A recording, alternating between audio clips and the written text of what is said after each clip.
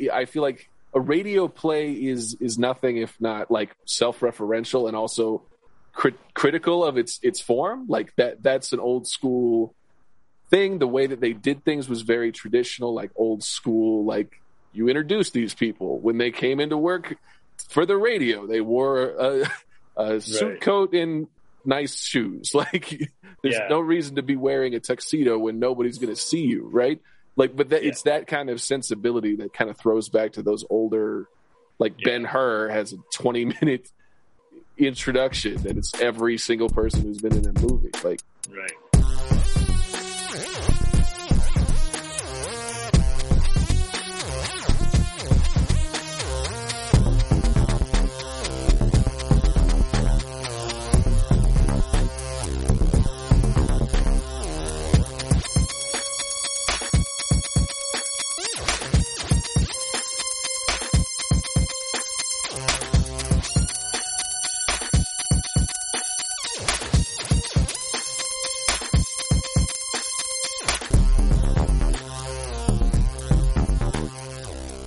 Welcome back, everybody, to another episode of the Motor Mouth Podcast. My name is Joel Tyree, and this is the podcast where a lot of great ideas go absolutely nowhere. I've already bungled it, Tim. It's been 2 seconds. My name is Joel Tyree, and with me, as always, is my esteemed co-host, the Tim Gerard. Hello. Hello. Jesus Christ. In the pre-roll, people, we talked about depression. We talked about Mortal Kombat and the fact that only half of us has seen it. This is 4 months later. It doesn't really matter. 2 topics enter and sanity leaves. Tim, what did you bring? The Great British Baking Show. Oh, shit. This is going to be a double feature for Netflix. And I brought us Big Mouth. Oh, yeah. Okay, I'm glad that was the reaction. I remember, like, as it came out, we had both watched it. But I didn't know if you had kept up with it. I haven't finished the 4th season. I'm like halfway through for the first. So I hadn't seen season 3. I had only seen up through season 2 originally. So that's where I'm at. That was actually my next topic after this week. That was next on my list. So you snagged it, but that's cool because I wanted to talk about it. So either way, that's awesome. So Great British Baking Show. What's your origin story? Where are you now? So I think as far as origin story, I can't remember which came first, where Krista started watching it or when you told me I should watch it. And I was just like, no, like, why would I watch a cooking show? And some of this, I think, to be fair, came from, I picked a light topic. I'm going to get heavy for a minute, but very quickly. So when my dad was sick, he would watch a lot of cooking shows because, the medication he was on, he always felt nauseous and he wasn't hungry and he wasn't eating. So he would watch like cooking shows to make him hungry, make him want to eat.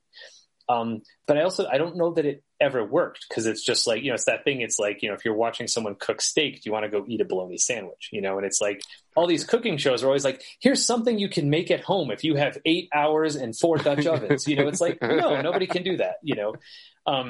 So, and that's kind of like, is a Dutch oven a real thing?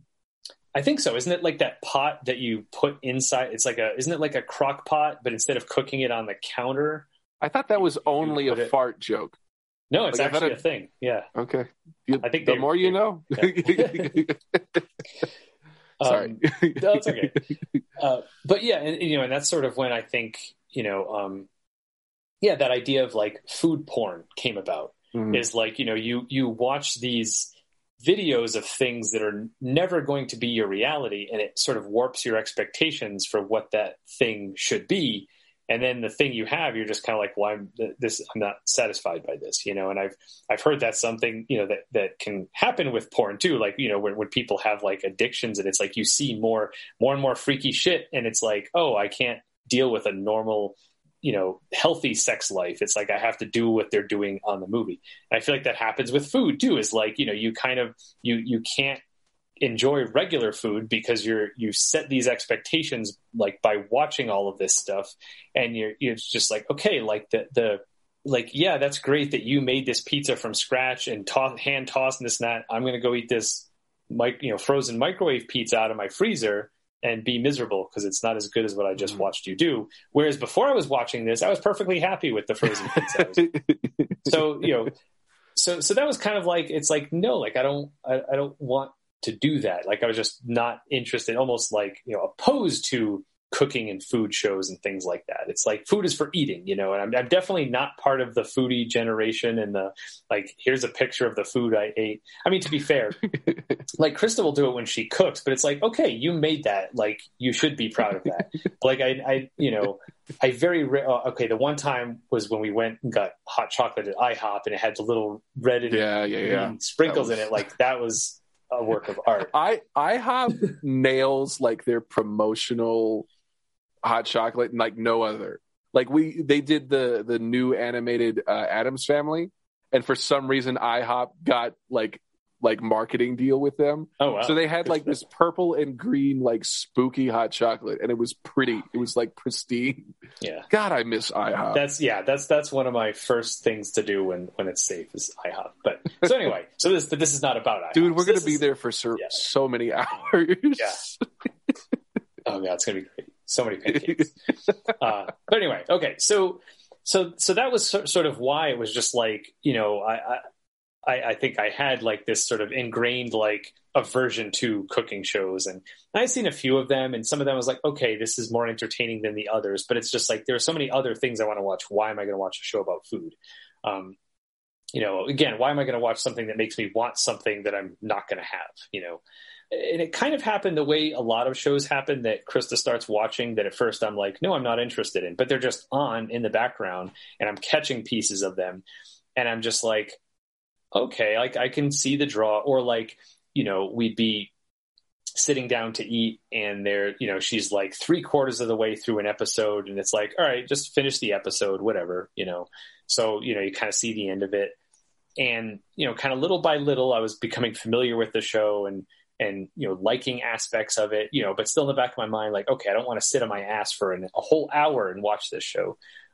Started to learn a little bit about how they had the different hosts and, one of the judges changed and I was like, okay, which threw my bearing off for like, what is this? Yeah. Like last time I watched it was this, now it's these people. And then I think I really started getting into watching full episodes with, and this was, I think, probably 2 Decembers ago, not this last December, the December last year, when, I think I've talked about this before, this idea of like, I enjoy Christmas time, not for the religious observation of the holiday, but just, I think it's the nostalgia and the season and I just in general, trying to make something cheerful out of the shitty ass cold, bleak season, that like, let's add some color and some joy to winter because winter's fucking terrible, So I found out that they did the masterclass, like Christmas episodes, where Mary and Paul would get together and share their favorite recipes that they cook around the holidays. And I was like, okay. And it in addition to helping me kind of feeling like I was like getting in the Christmas spirit and celebrating Christmas, it also made me really sad and homesick because it made me think of like, not that I ever did baking with my mom, but I know my mom likes baking and would bake sometimes. And it was like, oh, this would be the perfect thing to do, and,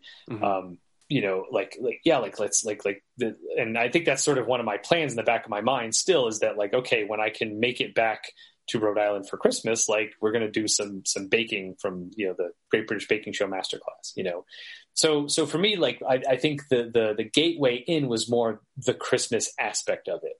Of, here's a way you can kind of feel Christmassy by watching this. And the fact that it wasn't, it was different from watching a Christmas movie. It was like, here are 2 actual people talking about their actual families and what they do on Christmas. And the fact that each episode they do like 3 to 5 different recipes. So you're kind of feeling like you're there for like the Christmas feast. It's not just like, here's how to make a pie. All right, see you later. It's like, you're really digging into all these things. And so, yeah, even though it wasn't very different from the other cooking shows I was opposed to watching, again, the fact that it was Christmas recipes what drew me in. So then little by little I was kind of like, I would start sitting down to watch more of the episodes that Krista was watching, and I started knowing some of the names of some of the contestants, and I started recognizing, and then I think the most recent season, the one that was done during quarantine, where they actually had their little bubble, that was the first season that I sat down and watched all the way through with her. And I think because it was by the season before that, by the end of it was when I was like, okay, I like this show. Like, yeah, let me know when the next season happens. And at first we were like, fuck, now there's a quarantine. When's the next time we're going to get it? And of course they were like, oh, we're going to have a season. We're going to quarantine everybody. Like, you know, and I was like, oh, cool. Like they're pulling it off.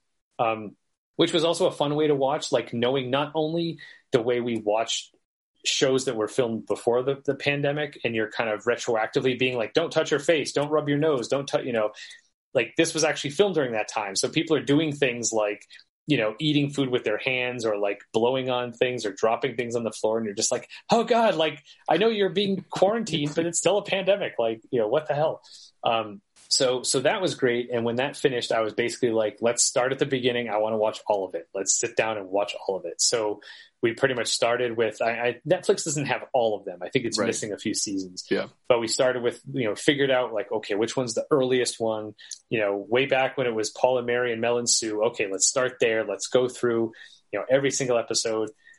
And it was funny too, because as I'm going through a lot of the older seasons, I'm like looking at the contestants and I'm like, I bet, you know, in like the first episode, I'm like, I bet it's one of these two people who are going home because I do not recognize them at all.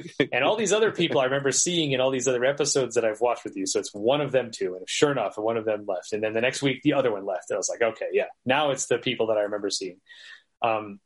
And that was the thing too, is I didn't watch any of the other Masterclass episodes because I didn't want any spoilers as I was kind of watching. I didn't know if they would say, oh, who's left or who went, oh, this is the finals and it's these three people. Like I didn't want any of that.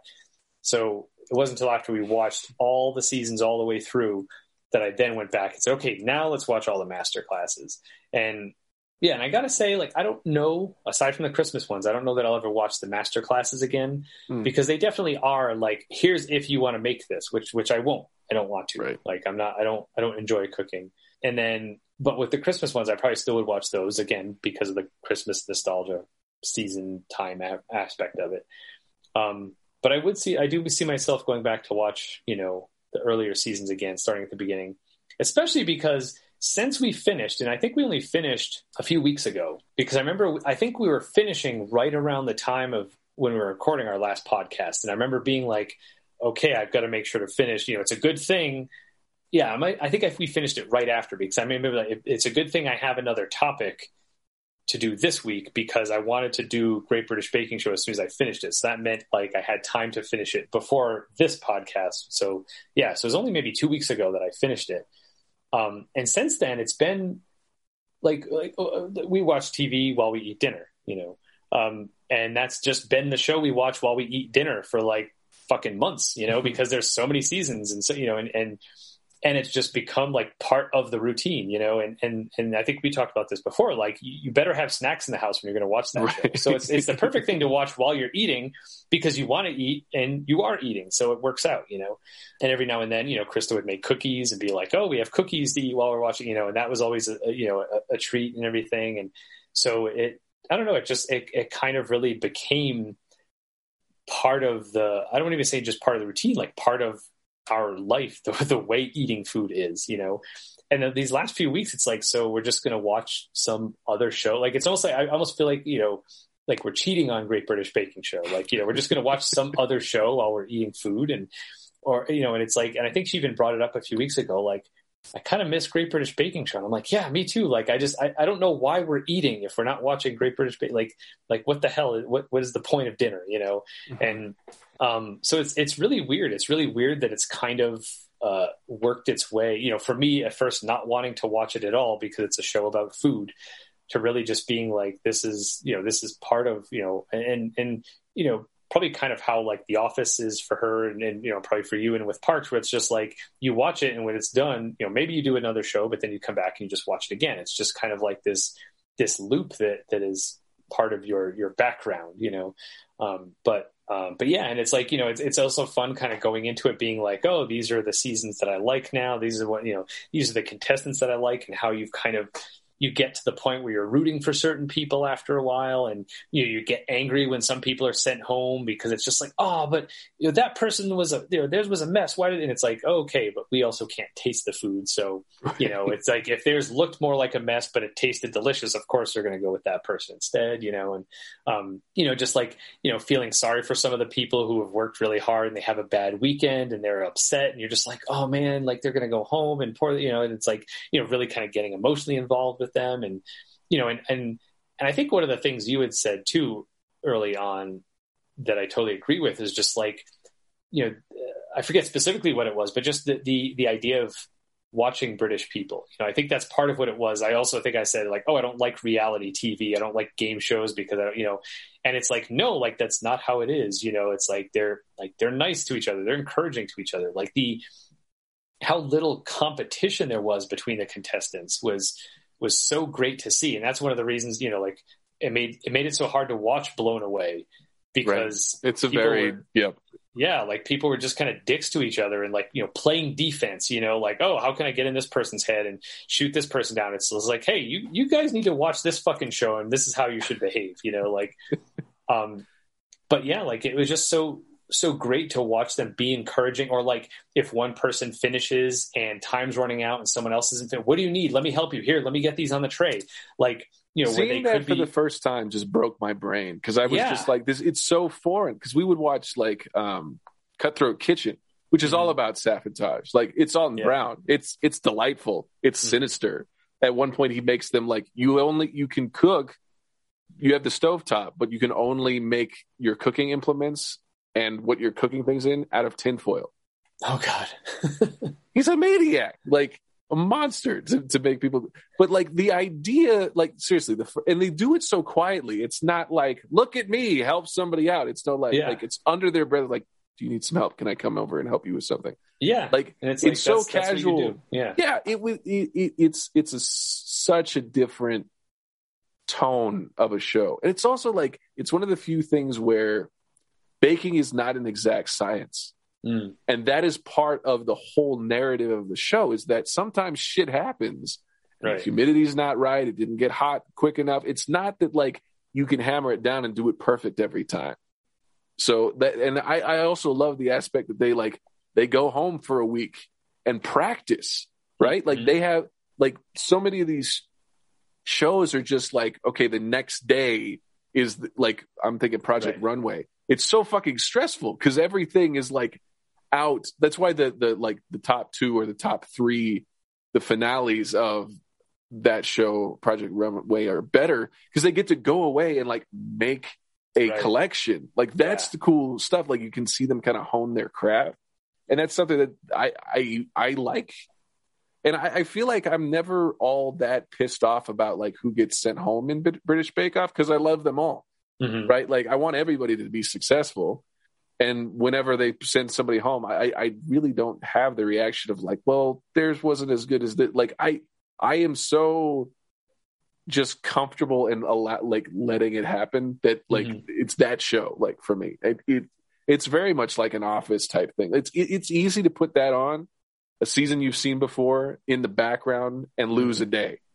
Yeah, because they just flow in, and I think they're really well paced. I think that the idea that they're three different challenges it really breaks it up well, and it's like, well, and anytime I'm like, I don't know if I really want to watch this, I get through the first challenge, I'm like, no, I'm invested. I'm ready for the rest of it. Like it's Sorry to interrupt. No, I know it's supposed to be a discussion, but. So yes, I mean, and that I guess that's part of it too. Is like there's so many little details about like each season or each character where it's just like or a little like I've talked to my mom about it because I think she's watched it. She watched it like years ago. I remember like years ago she was talking to me about wanting to make bread, and I was just like, okay, like that's cool. Like I don't get that, but I never kind of understood where that came from. And then I found out like she had been watching the show years ago, and that's what made her want to make bread is, watching Paul Hollywood and watching all the people make bread. And, I think more so watching him do it because he does a lot of the stuff by hand instead of using mixers and stuff like that. And so I started talking to her when I was watching it. So it's like, and we would kind of talk about different characters and the different seasons and, the hosts, like who we like better, who we don't like. And, by the way, I also watched the American baking show with, I don't know the other judge's name, but with Baby Spice, and there's some athlete. I don't know if he's a football player, but his name also has Spice in the title, I think. Have you not seen it? No. Oh, you should look for it. It's kind of ridiculous. It is weird because it's like it still has Paul Hollywood. Like he's still one of the judges. Weird. And I think it's still done in the same tent. So I think all of the American people have to go to England to do this, I think. Huh. But it is weird. And you do get a little bit, not a lot, but you get a little bit of that, the difference between the British and the American competitive nature. Like they're slightly worse, when you're watching them and slightly a little more dickish about things. And it's just like, okay, yep, this is the difference between the American and the British, aside from the accents, and although one of my favorite things that I'll say every time this is relevant, and Krista, she's such a good wife, she'll laugh every time, is that there was one time where they were doing the technical challenge, and how they have their photo because it's Judge Blind, and they were making some bread recipe, and the other host was like, okay, everybody put your bread behind your head. And I was like, oh my God, why haven't they thought of this yet? So like every time watching the British one, whenever they would do that, and it'd be like, please come put your picture, put your plate, it's like, put your bread behind your head. So you started watching it with the new hosts, with Noel. So the season I watched was Noel and what's his name? Not even Sandy. Yeah, the Matt, right? Oh, Matt Lucas. Yeah, interesting. So it's Paul and Prue, Noel, and Matt was the first season I watched all the way through. Gotcha. And I mean, I knew Sandy from seeing episodes here and there. But I think that was the first season where she left and Matt came in, and it was just them. We need to talk hosts, because I was watching, and I didn't watch all of it or anything. I would catch bits and pieces of it, and I was like, you should sit down and watch this. And I was like, oh, this is different. I enjoy this quite a bit. Also, why don't we have any chocolate eclairs? Why don't we always have chocolate in the house? But when I started watching, it was before they lost Sue and Mel. Mm-hmm. Because the BBC don't know what the fuck they're doing, and they didn't secure them when they sold the show to the other channel. Yeah, well, that was the thing too. Yeah, Krista kind of explained a little bit of that, but she wasn't exactly sure about what happened when and whose decision it was to leave at certain points. And so it does seem like there's a lot of drama behind the scenes that we haven't seen. But so I didn't watch with the new hosts for a long time. I still haven't seen all that has come out with the new hosts, because it's just not the same. They're fine. I like their rapport. Mm-hmm. I do. It's not their fault. It's not anything wrong, but there's something so perfect about Mel and Sue riffing on each other. It's just so unapologetically corny, and they just, their timing is there. Noel is a weird dude.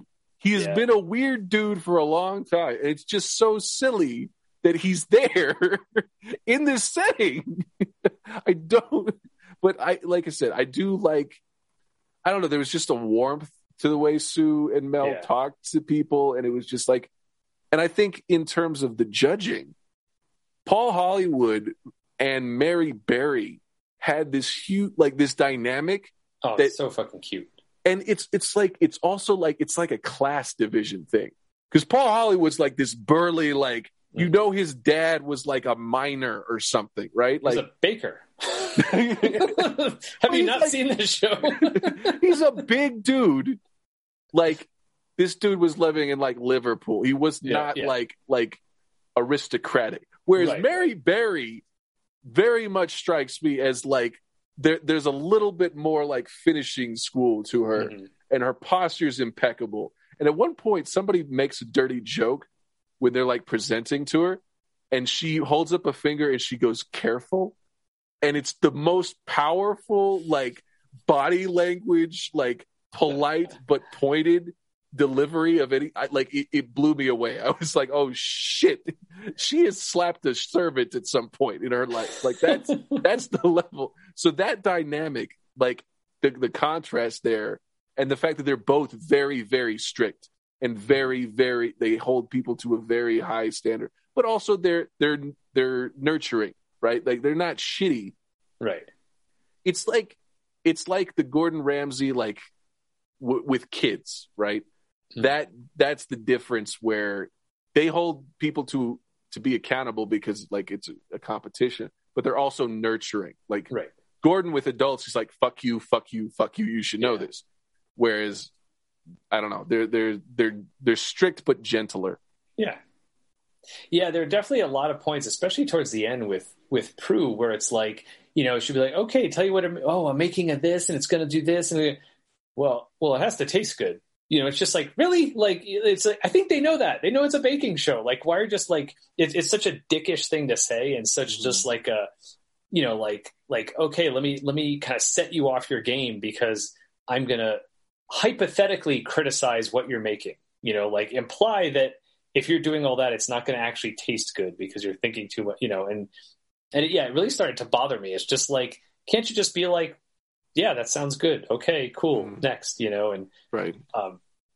Yeah, and I don't remember Mary ever saying that. Yeah. I hate it in like the older, like when it gets more like there's that less and less time and there's more and more stuff to do.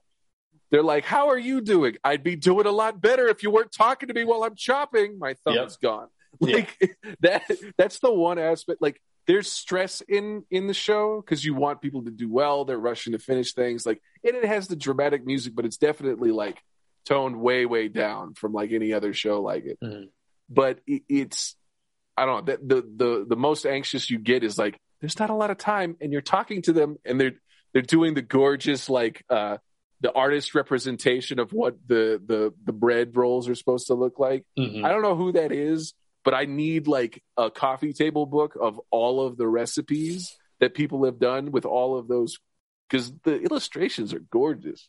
And the fact that it's like the English countryside and like the transition shots, and there's like sheep. Tyne and I have an inside joke. Like one of the first times we panned over, like when they shear sheep, they like mark them with ink.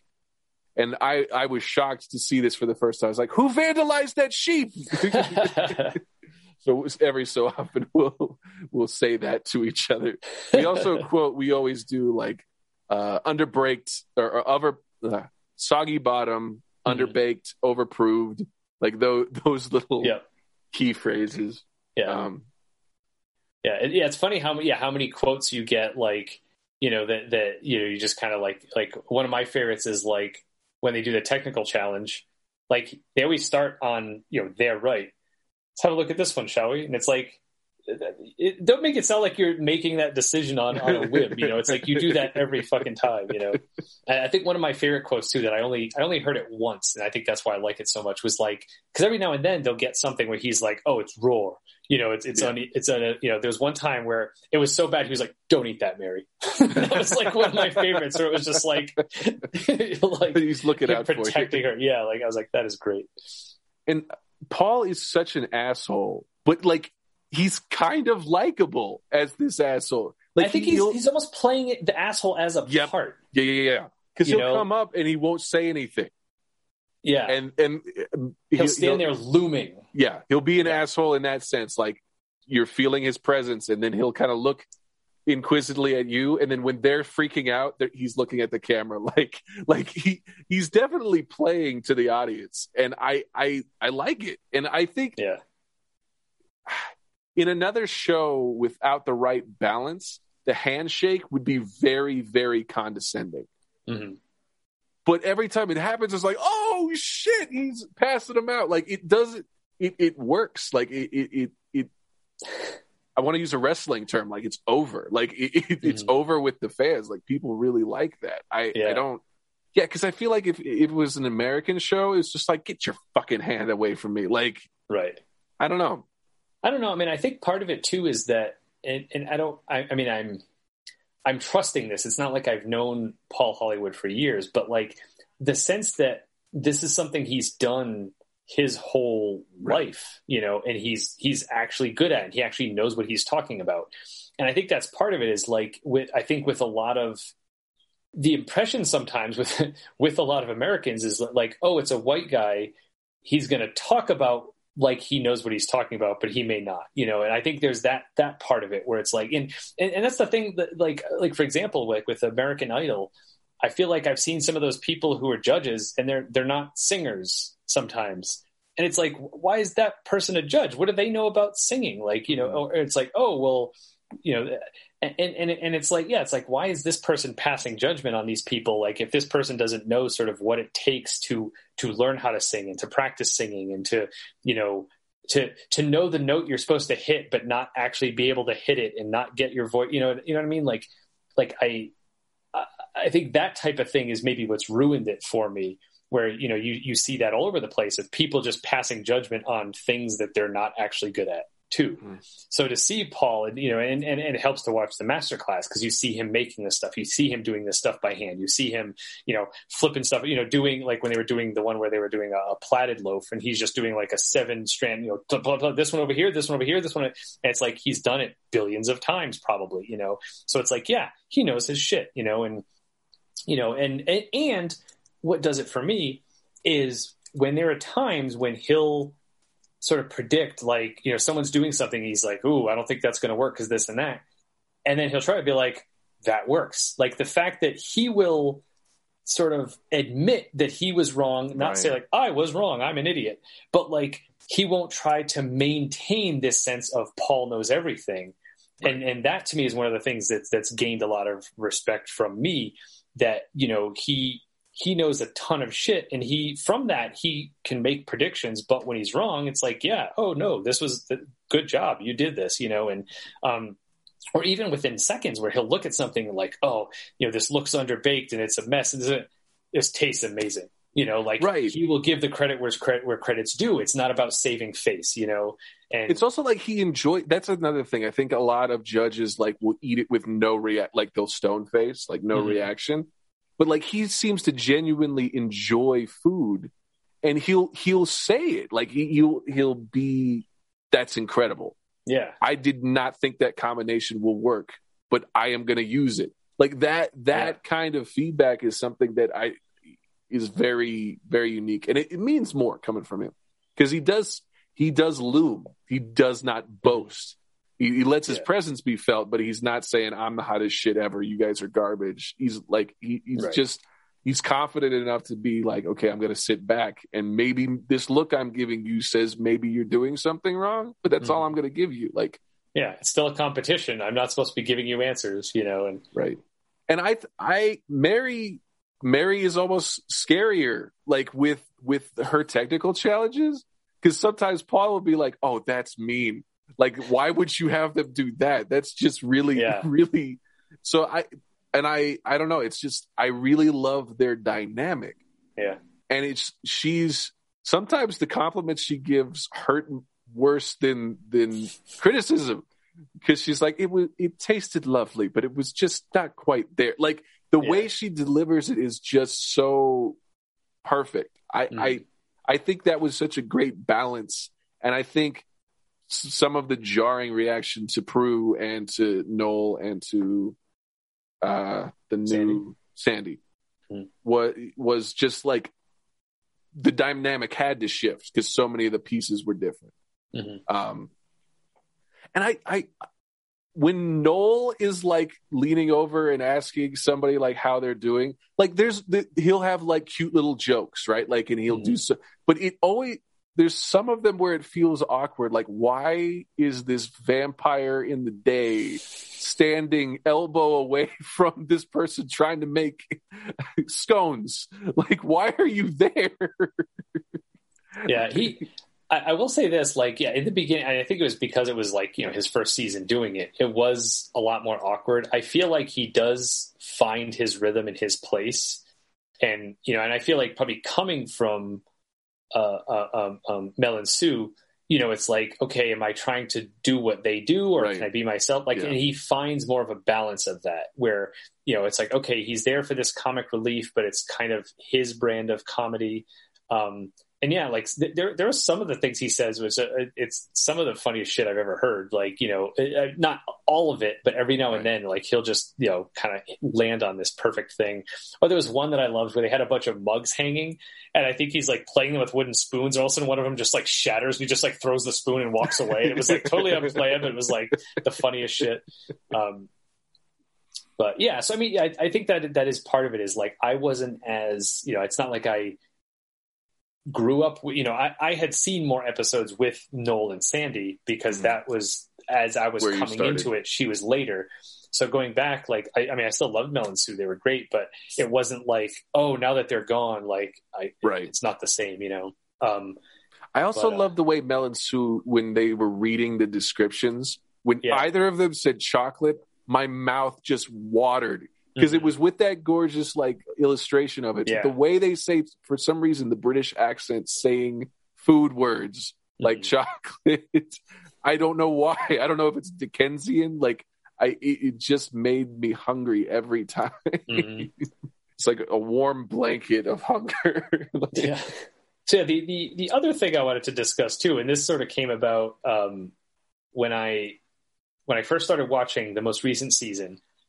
And I remember this was one of the few things I posted on Facebook. And I was just like, does Great British Baking Show always have so many dick jokes in it?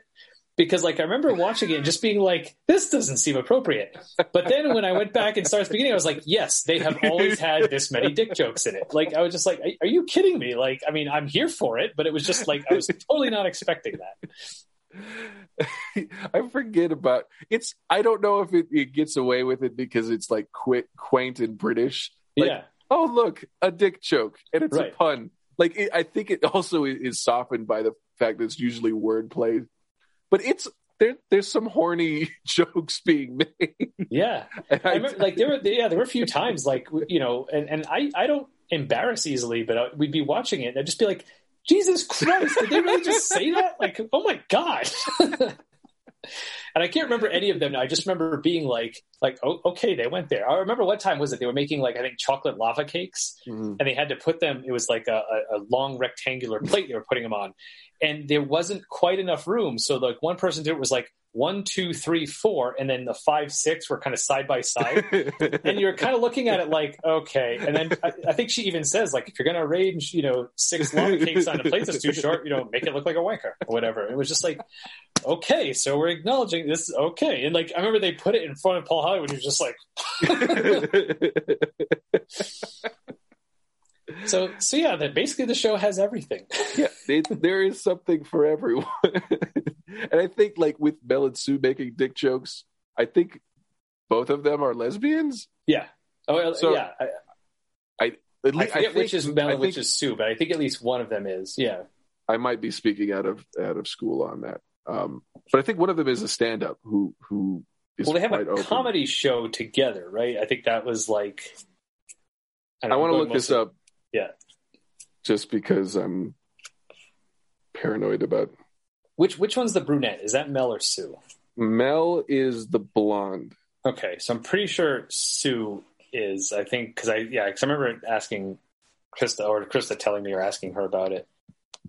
So Mel is married to a man, and Sue is, God bless Wikipedia in the personal life section. Yes, she is. In August 2012, this is my favorite part of any podcast, when one dipshit looks up something he doesn't know on the internet. Mm-hmm. In August 2012, Perkins appeared on Tatler's list of high-profile lesbians in London. So Sue is a lesbian. Okay. And I don't know. Sandy. Oh, I did. That makes sense. Yeah. I don't know why that makes sense. She has a haircut that made me assume that because of stereotypes that I'm a shitty person. I'll just say what it is. Yeah, and I think that comes up in the show too. Like I forget some of the ways they've said it, where it's like, it's one of those things where it's like, okay, I got that reference because I know that, but it usually comes up in a subtle way or something like that. or a lot of times they'll one of the favorite things is Noel will make short jokes to her. Like every time someone's baking a gingerbread house, it's like, oh, this is Sandy's house. Like that's like his go-to crack against her. Gotcha. But I feel like she made a joke one time where it was something like, oh, this is Sandy's house. And she's like, oh, if it was my house, it would have to be 2 gingerbread women or something. Like there's a joke somewhere along those lines where it's kind of like snuck in and you're like, oh, that's cute. You know, like. Yeah, I lesbians making dick jokes is the best way to receive them. That's my opinion. To receive dicks? Stop. Oh, and Matt is also gay too. So they've actually had like a gay host in every single all iteration. So, which I wonder is like, was that intentional or is it just kind of work out that way? Again, like maybe because they're British, it's not as much of a hang up and they're just like, yeah, whatever, sure. You know, like, you know, maybe they don't. I feel like in America, it's either we don't want to have a gay host because it might offend people who are homophobic, or okay, well, we've got to have a gay host, you know, as opposed to like, okay, this person, yeah, like, yeah, let's do it, you know, or just for the sake of general diversity, you know. Mm-hmm. But that's sort of been the way it has been, whether that's been intentional or not. That's something. So, but I think I think Matt was the only one to really just like, I think episode 1, he's like, well, I'm a gay man, so, and then he made a dick joke, and it was like, okay, so just right off the gate.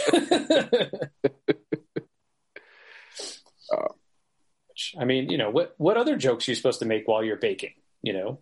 Yeah, there's a lot of kneading and massaging and making things into loaves and things getting hard, you know. And I think that was one of the jokes one time. Moist, but not too moist. Right, yeah. Having a soggy bottom. You should not have told me you hate that word so much. Because now I'm like, now I have to think about it. Now I'm going to say it as much as possible. That's fine. I think that was one of the jokes they made one time where someone was like trying their dough was like too soft or something like that, and it's like, oh well, why don't you do it? You know, and they were you doing it in the mixer, and like, oh well, why don't you do it by hand if you want it to get harder or something like that? And it was just like, motherfucker, like. Yeah, I forget about that. I feel like I recommended this show to my mother, and now I feel uncomfortable about having made that. My mom watched it first, so maybe that's why she didn't recommend it to me. Like, oh, I'll blush knowing my son is watching these jokes. But it's also like it's so casual, right? Like the way they're like they're setting up a dick joke, but it's not just like right, waiting for a chorus of O's from Bros. Like, yeah, that should be a new segment on the podcast. O's from Bros. If we ever have like letters or tweets, that's what we'll call it. O's from Bros.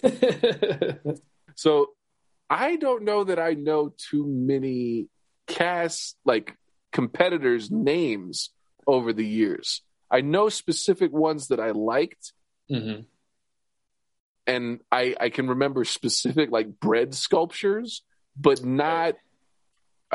It's a hard. I haven't like logged them away like baseball stats. You know, there are very few names. I'm bad with names in general, even like with people I meet in person. So yeah, so like, but there are a few.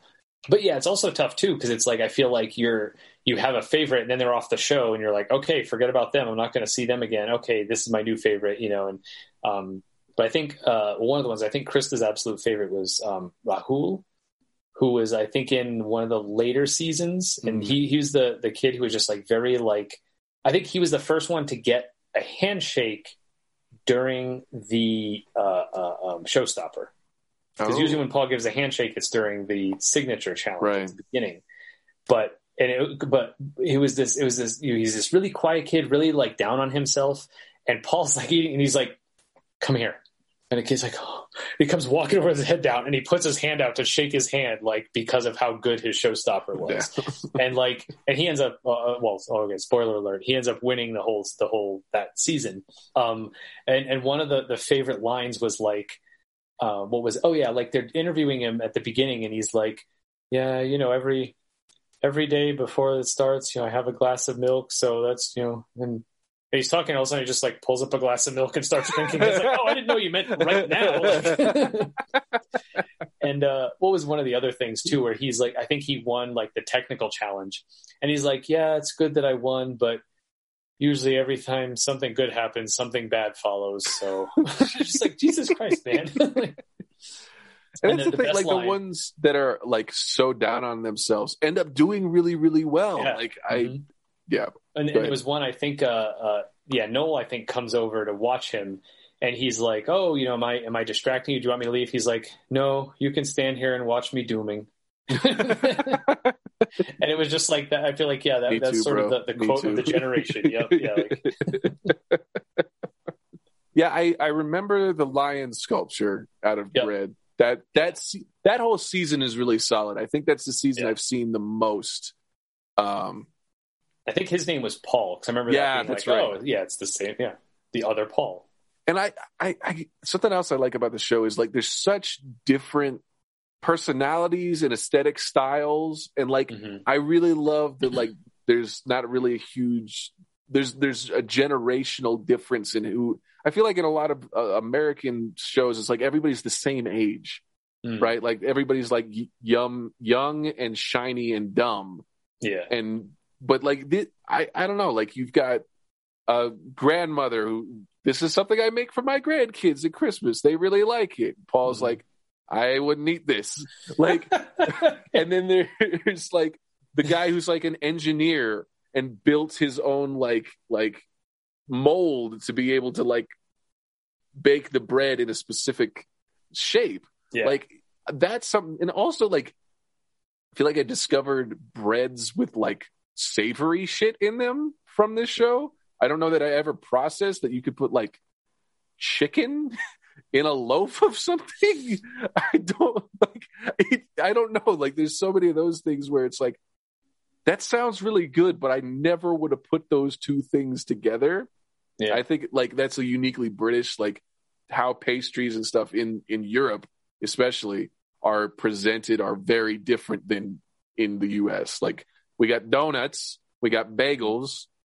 That's the breakfast shit that you bake in the morning. That's like, right.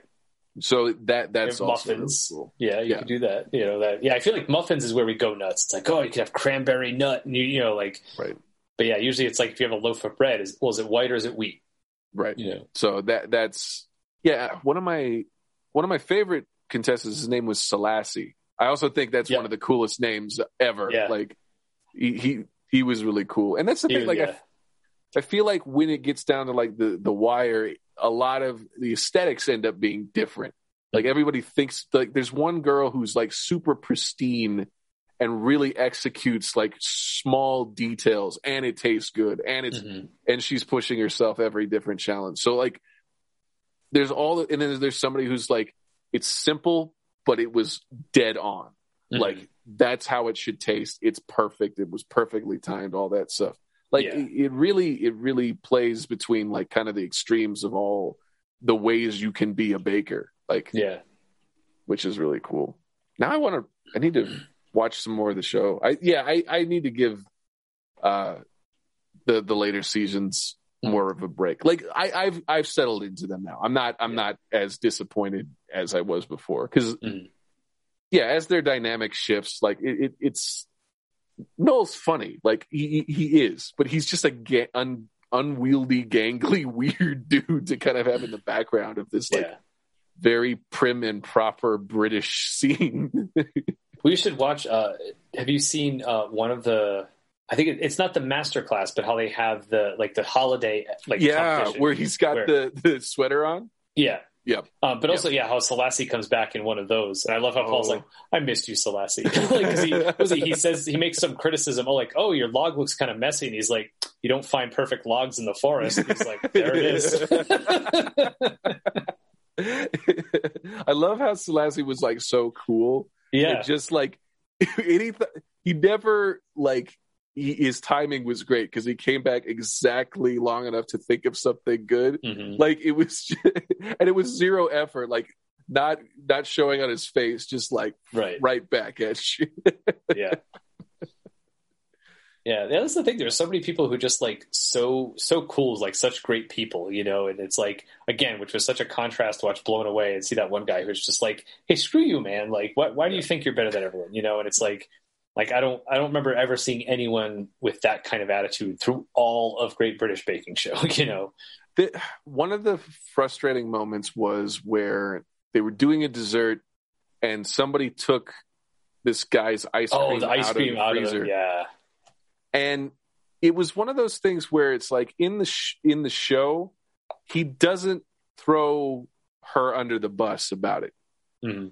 He does throw his stuff away and gets eliminated because he had nothing to show. Right.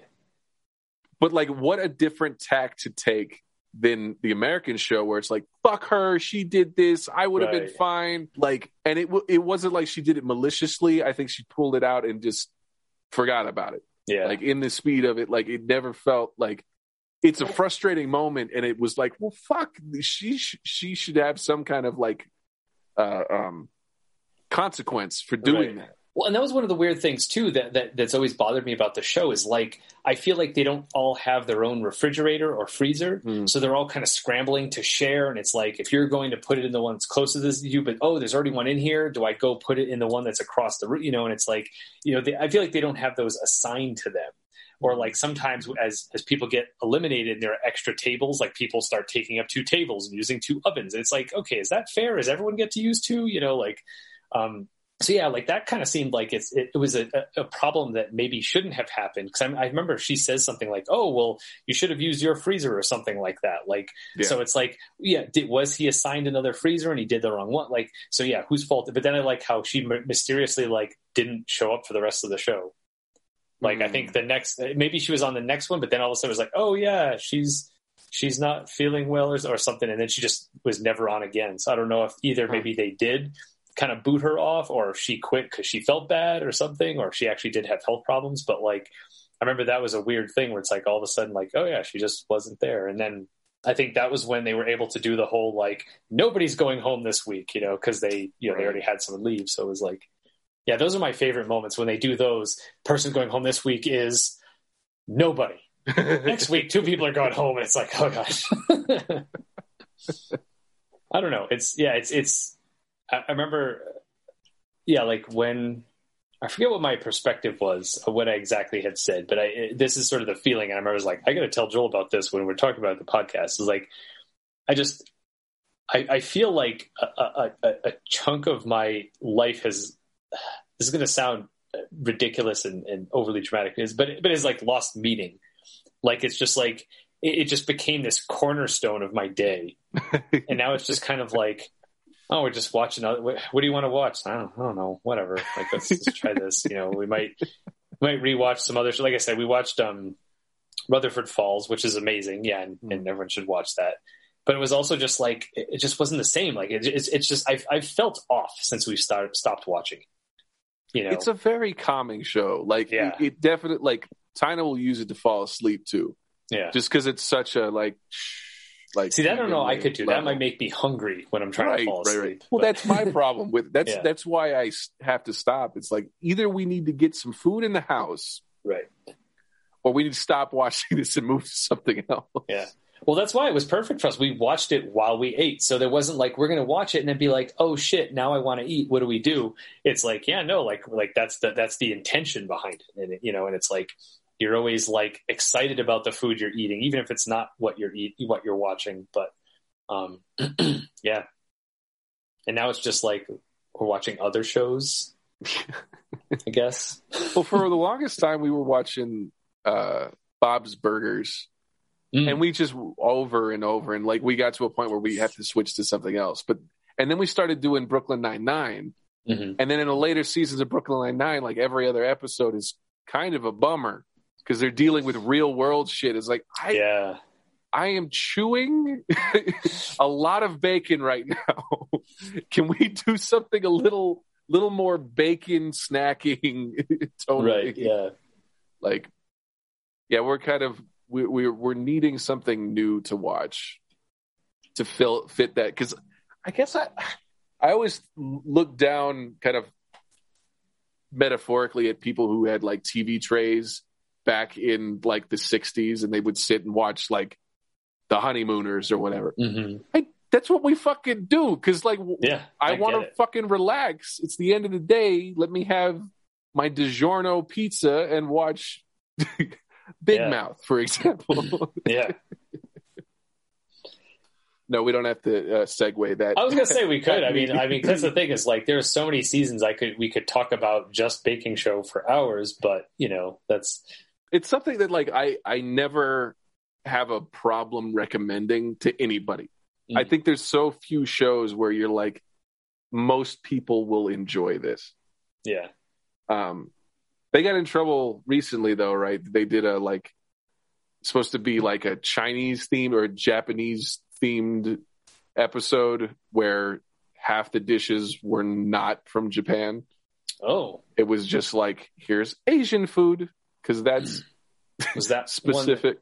It hasn't aired yet, maybe? I don't remember that happening. I think it's like it might not be on Netflix. Yeah. Because I know I follow them on Instagram, and I saw that they've been doing like, there was one, like I think for charities, there was one like where Daisy Ridley was one of the contestants, and then a more recent one where James McAvoy was one of the contestants. So I'm like, yeah, waiting for, so I wonder if it was in with those. So I'm wondering if they're doing it, as just like a one and done, like let's quarantine a few people, do one weekend, one episode kind of thing. Yeah. But yeah, that's the only negative thing is like one episode where they did not do any research about the region where these things came from. I don't know what that's about, but. And I feel like they've done that with other either like, like regions within Britain, like, oh, we're going to, this comes from this. And it's like, sure. Like if it's within your kind of your area, as opposed to like, oh yeah, we're going to do Australian food. I don't know anything about Australian food, but sure, let's try it, Right. Yeah. It's definitely like anytime someone's like, I don't really watch cooking shows. It's like, this is the one to watch if you don't really watch cooking shows. Cause it's all the best things about a cooking show and all the best things about a competition show with none of the negatives of those shows. And all the best things about humanity. Yeah. Yeah. For sure. That's the way you transition into a show that represents the exact fucking opposite of the best of humanity. Netflix's Big Mouth. My favorite part about Big Mouth was your reaction when you started watching it. So you were there, right? For the origin of you telling us about it. Well, because didn't we watch like the first episode, like half of the first episode together? Oh, maybe. I think I'd already seen it or something. Maybe, but it was like a post. Yeah. Like I feel like it was either before we were recording for Movie Mumble or afterwards. Like while we were eating or something like that. Yeah, somebody threw it on, and I was just like, "Oh my god!" Like I'm covered for our listeners. I'm covering my genitals because I feel uncomfortable and exposed. Like I had heard about it, and usually the thing, like Nick Kroll, John Mulaney working on anything, I'm fucking there. Like I watched Mulaney as it came out. I didn't finish watching Mulaney, but I watched the first couple episodes as it came out. Oh Hello, I like the Kroll show. Like I think Nick Kroll is the less desirable of the two, but still really funny. And Kroll's show was like kind of a placeholder until Key and Peele did their show, and it's like, oh, they're doing this better. Yeah. I remember dipping back into Kroll's show to kind of check it out, and I watched like an episode or two, and I'm like, okay, I get it, but I'm not interested. But it was enough. First, mostly. See, I don't even remember much of it, except that I remember that he did do that character that what's her name, Lola, is based on. Yeah. So I was just like, oh, okay, like that's her. Okay, got it. Like so there's some carryovers from like their actual life, but then also some of his characters made their way into it. So I was like, okay. Yeah, and then I really like they have a show called Ponsylvania.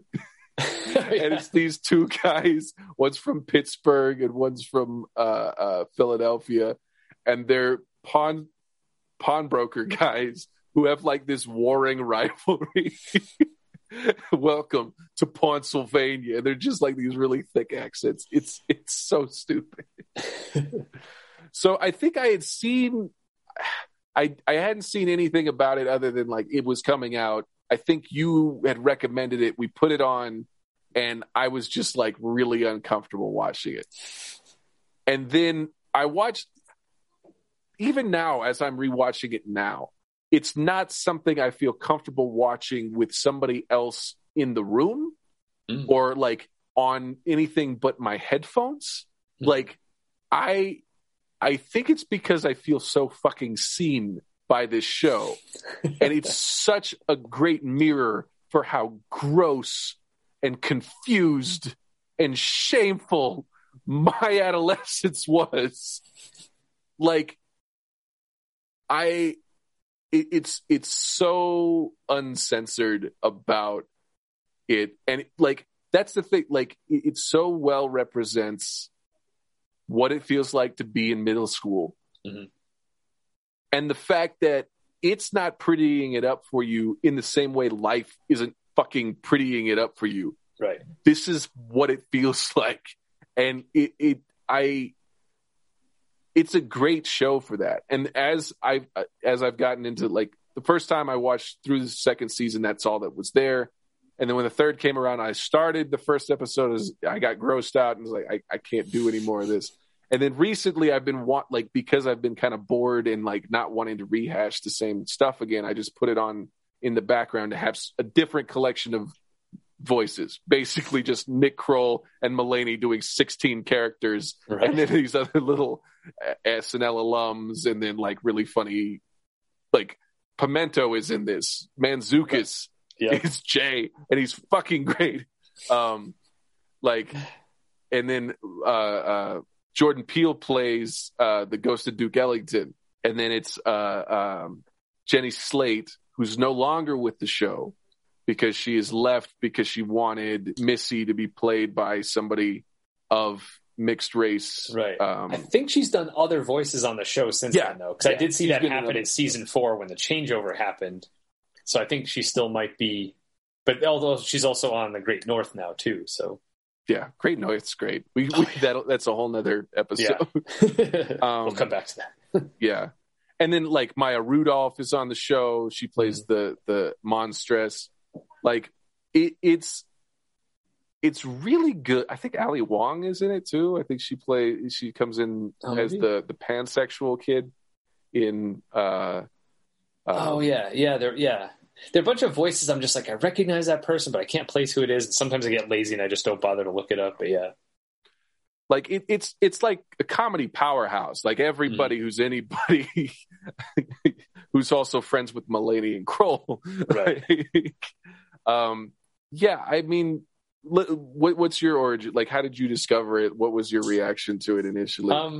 I mean, my reaction was like, I loved it right off the bat. 'Cause it's gross. Yeah. It's uncensored. It's like, it's dirty, but it's also like, I think the fact that like, that they're dealing with puberty, I think is also just really smart. And I think it's like, in a weird way, I think it's doing some good in the world. Like, you know, it's not a bunch of like, I mean, yes, it's full-grown people playing these children, but it's not a show where it's like full-grown people just being gross because they're maladjusted.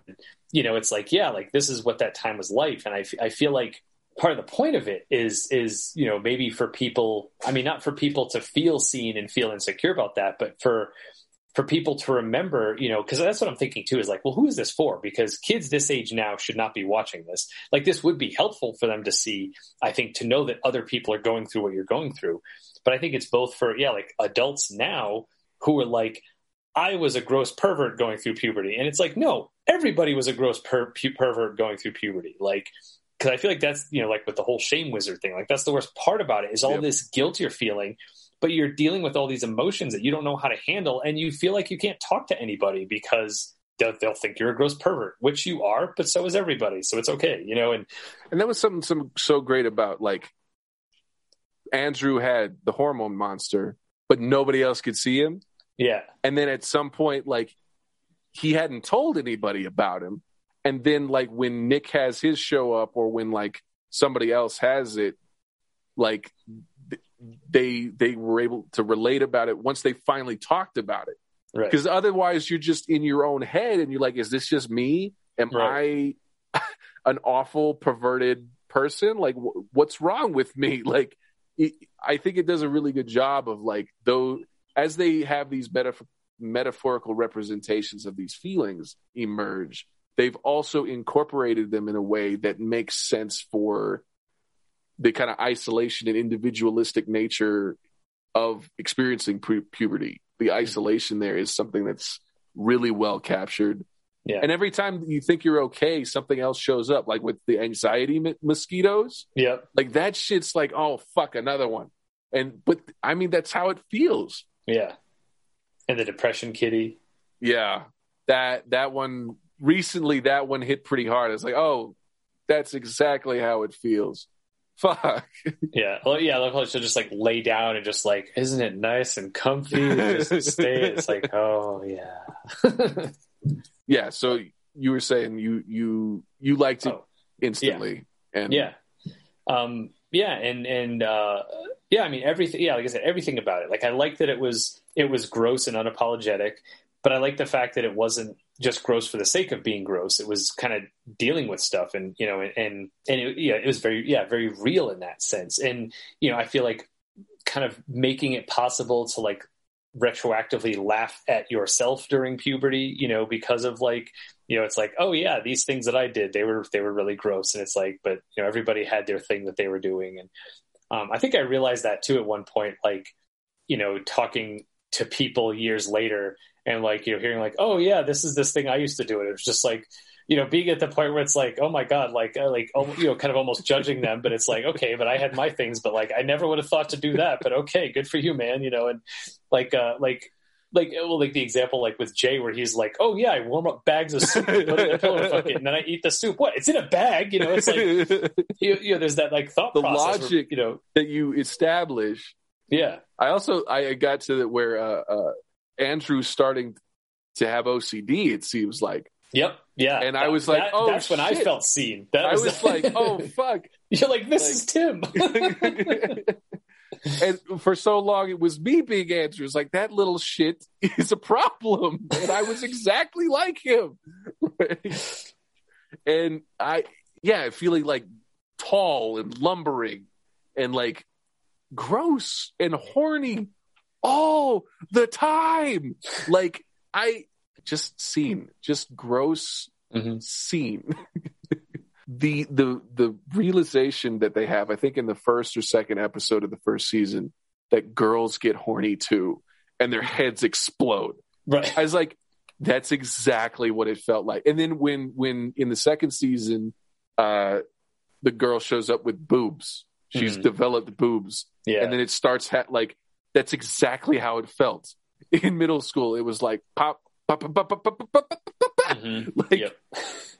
And I don't know how accurate it is to the female experience, but it's definitely something where I feel like I've learned from the show, right? Like, I think like what it how it talks about menstruation unapologetically, like in the detail that it does. Like, I think it's really good for having done that, because it's shit I didn't know and were not taught, right? Like, to this level. Something related to that. Did you see? I don't know how many ad things you've watched, but have you seen that? Oh fuck, what's her name? Amy Schumer. Amy Schumer. Oh, okay. Is now doing tampon and Tampax commercials. Oh, and they're like informative. Like, I feel like I knew, like, I don't know. I hadn't watched this long. I hadn't watched ads for a long time, but it was like the first time, and it was the right spokesperson.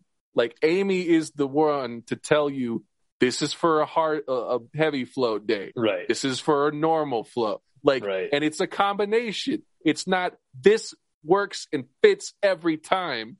Like, I don't know. And it's like, it's not a pristine mystery. It's not always, or the secret, right. Or it's just, this is how it fucking works. Right. I don't know. That's part of the show that I really appreciate, is that it's gross for everybody, and grossness I wasn't aware of, and I now understand better as a result of it. I Yeah. Like I feel like it is educational in that sense. Yeah. Like where it's, or I mean, even if it's not about like the sort of sexual part of the sexual development of puberty, but the things like the depression kitty and the Tito the anxiety mosquito and the shame wizard and the hormone, it's like it's all aspects of that, and it's like I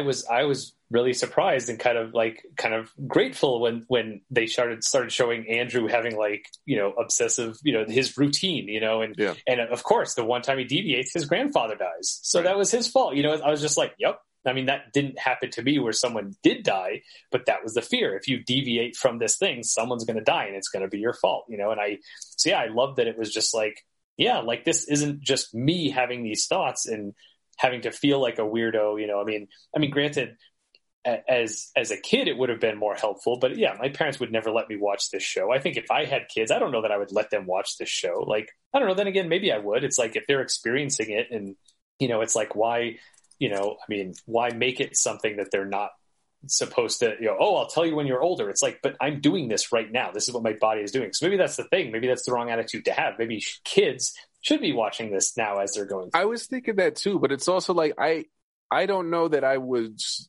developed enough cerebrally to process it I think from a looking back on it perspective, I can see where I went wrong and how it all affected me. I don't know, but the other thing is kids are going to watch what they're going to watch. There's not much you could do to stop it. Yeah. And Mulaney is just with Andrew's character, he's doing all of the wild shit, all over the map. And I think they deal really well with we said this thing that is over the line and gross and sounds wrong, and they just wave at it as they move past it to something else that's worse. It does not back off. And I think that's really kind of why it works, is because there's nothing that's taboo in the discussion, and they'll go to these extents, and stuff Hormone Monster will say is just super fucked up. And they always have somebody reference is that's not okay, but isn't it though? It could be it's a really good representation of how it feels in your head as that age.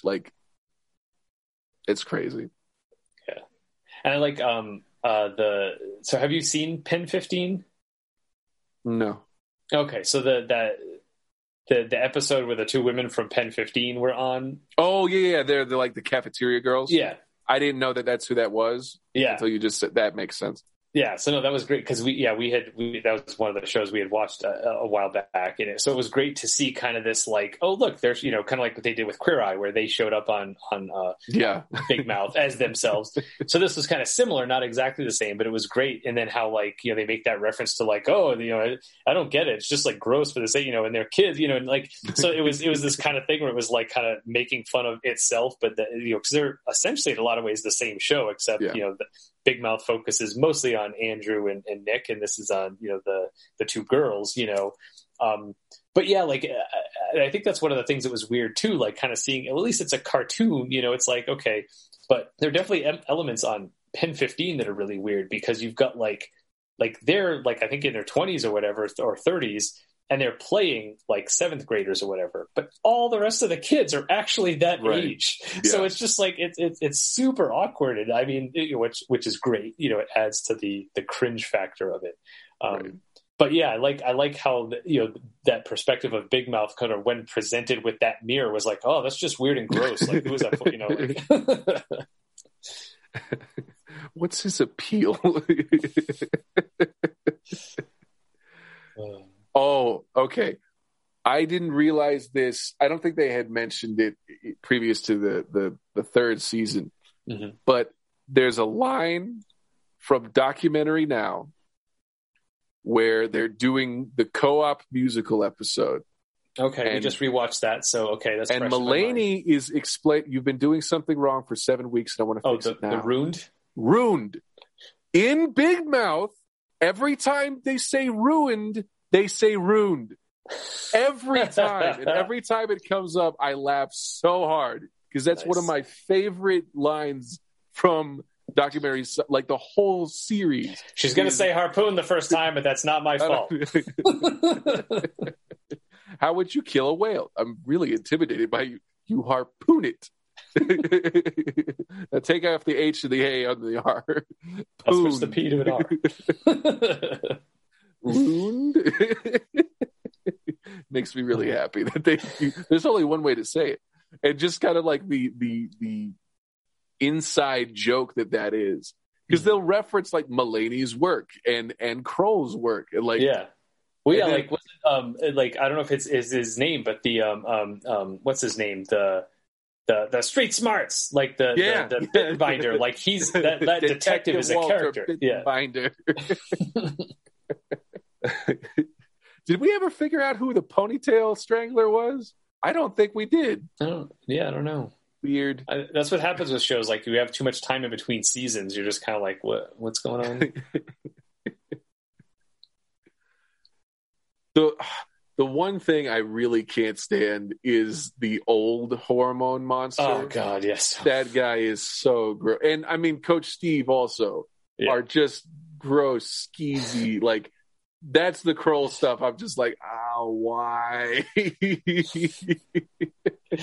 least with Coach Steve, like there's this part of him that's just like he's such a nice guy, and like you kind of are just like you're kind of rooting for him. You know, it's like, oh, good for you. You got to make thick in the war. Good for you. And the fact that Jay is like not a dick about it, like with his mom, right? Like they're their like friendship kind of evolves and stuff. Right?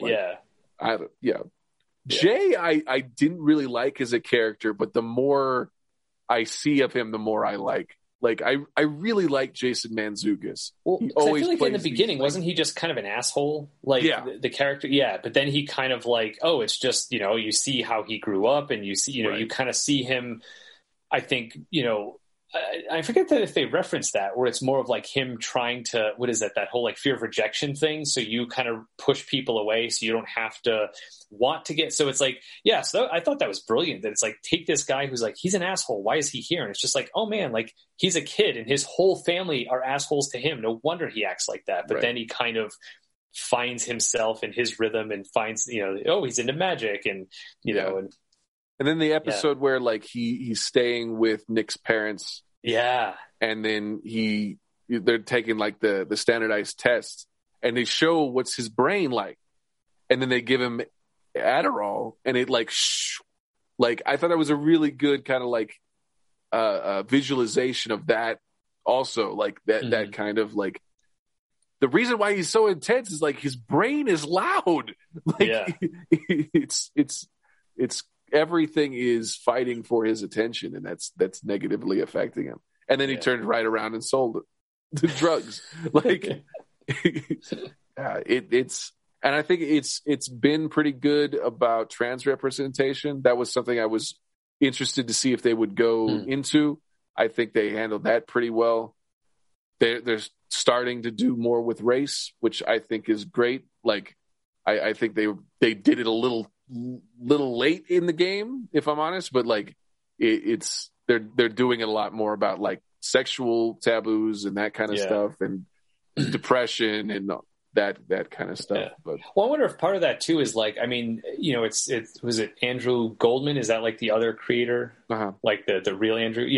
So I mean, I feel like they were probably starting with their experiences, and gradually building, as the show's kind of taking off, and as they're kind of, more of the other, actors who have been playing these kind of like supporting characters, like their stories are starting to be told more now.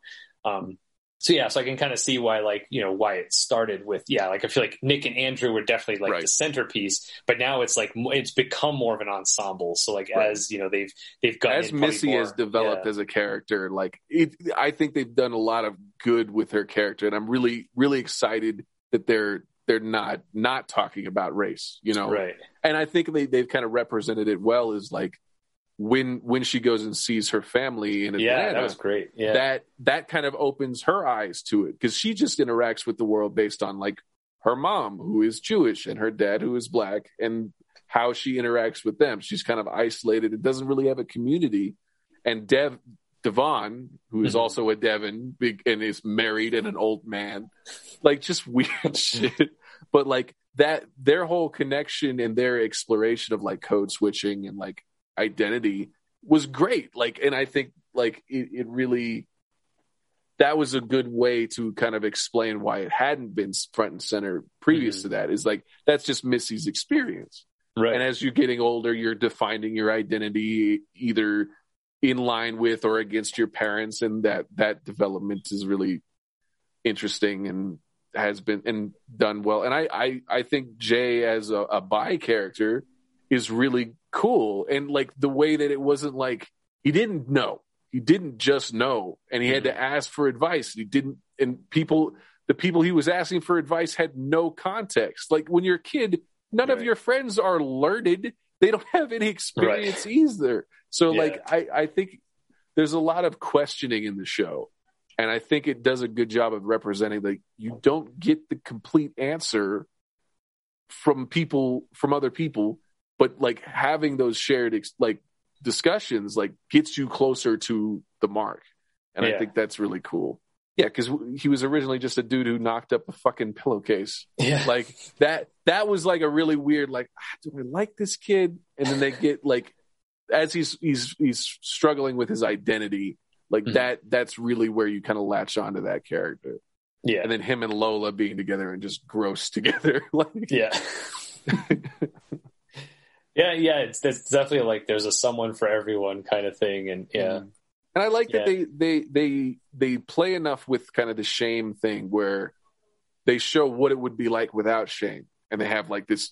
It's basically the end of a sausage party, essentially in the gym. It's just this disgusting orgy, but like it all. I think it shows how it feels in reality and kind of the repercussions of. But it also is playing with the format so it can show you hypotheticals of like, how much better would it be if you didn't have hangups and you didn't feel shame and you just could be you and those kinds of things. But it's also within the construct of like, okay, that was a dream.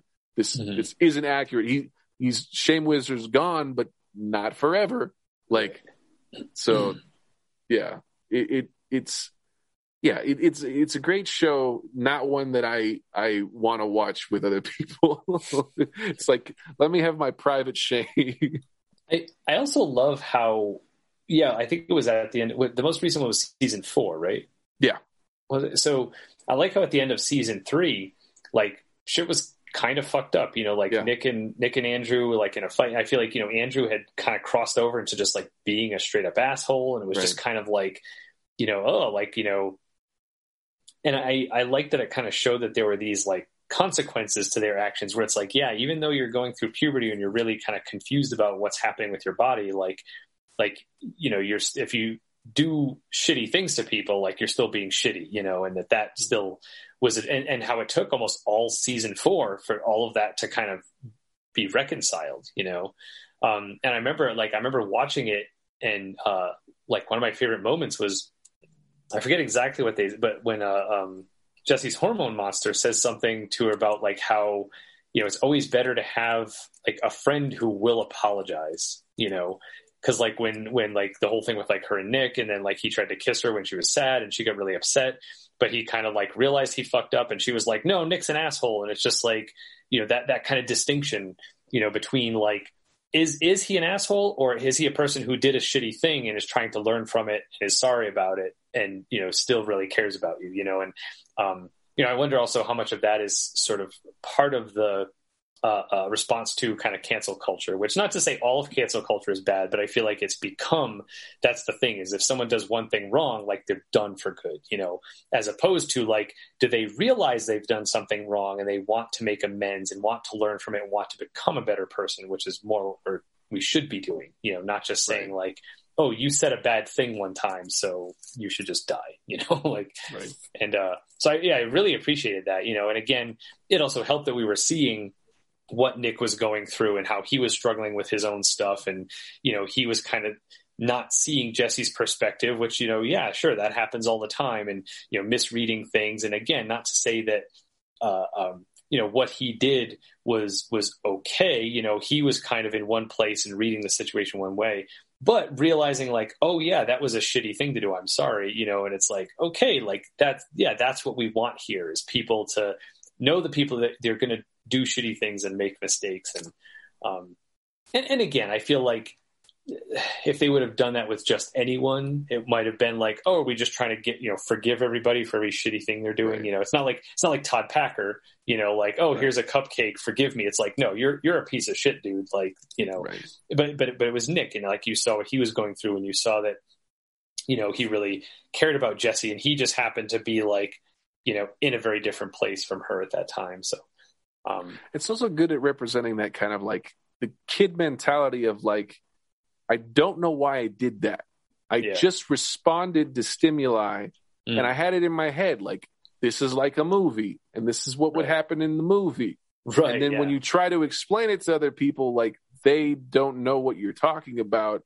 Yeah. And you can't really justify like, no, that was the wrong thing to do. I don't know why I did it. Yeah. I don't want to feel like this again. Like, and they do have a lot of like if they had just talked about it, but as kids, you don't do that. Right. You don't communicate like that. And it does that really well. And I really like the friendship with Nick and Andrew, where for a lot of like, they'll apologize and they'll be okay. But like you said, at the end of season 3, it's like, sorry's not enough right now. Yeah.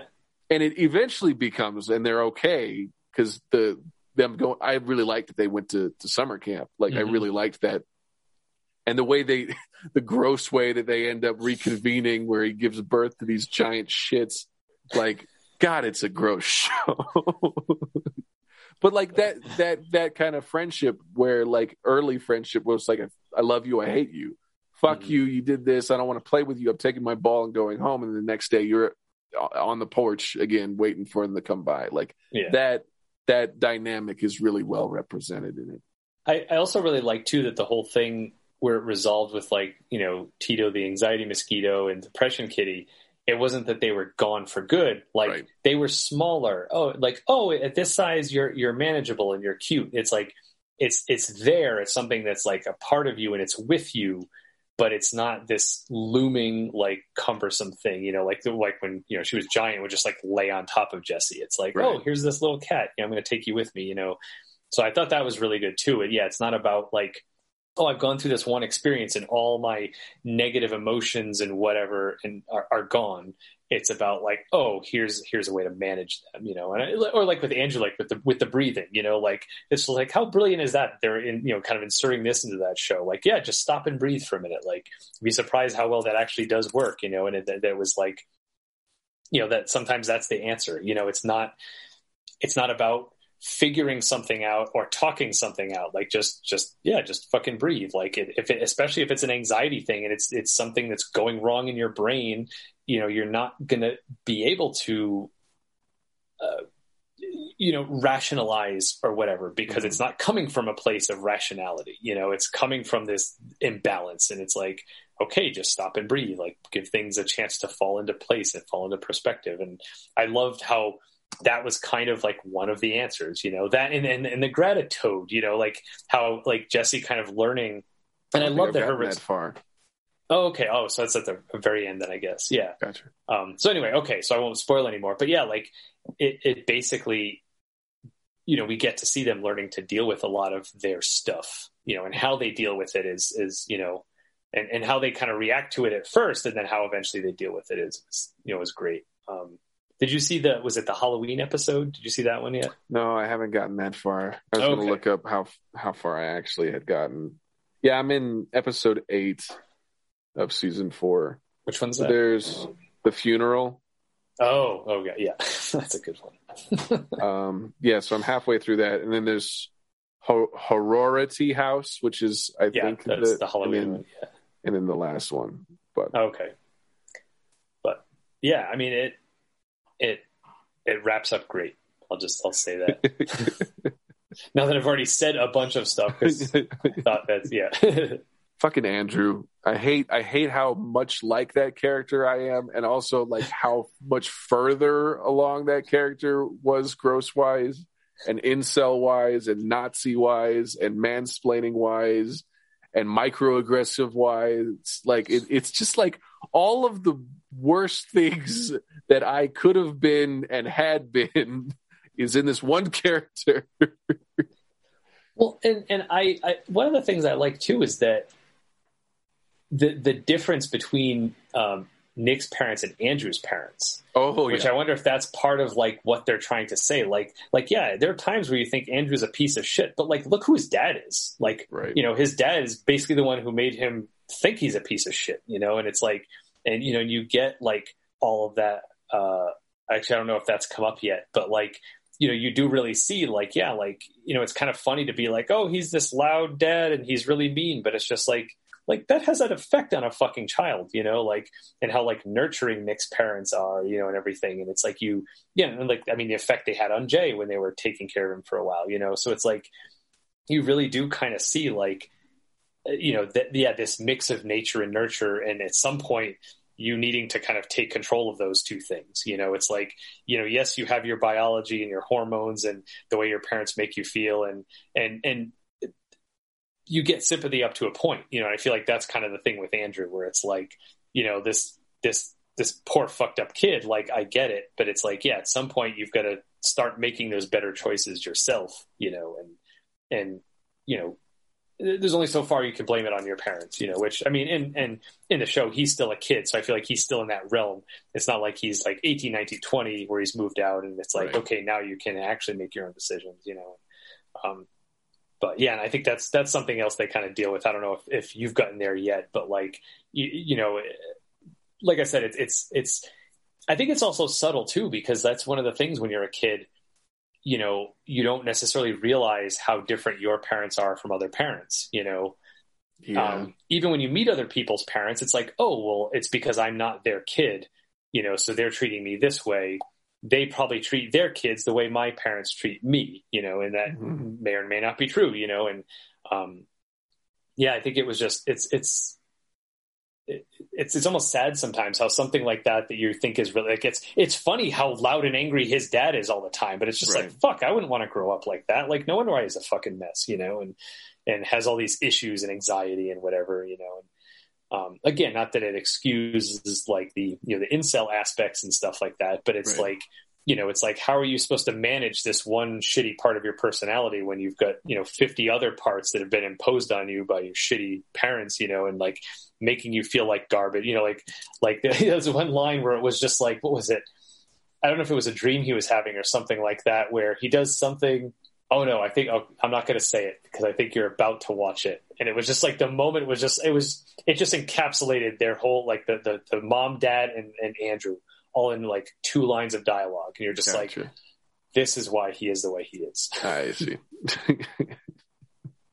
Cause yeah, it's in the funeral episode. You say you haven't watched it yet? Yeah. They just, his cousin that he's attracted to has just shown up with the coffin in the convertible. Oh, yeah. And his dad is trying to kill his brother, who is voiced by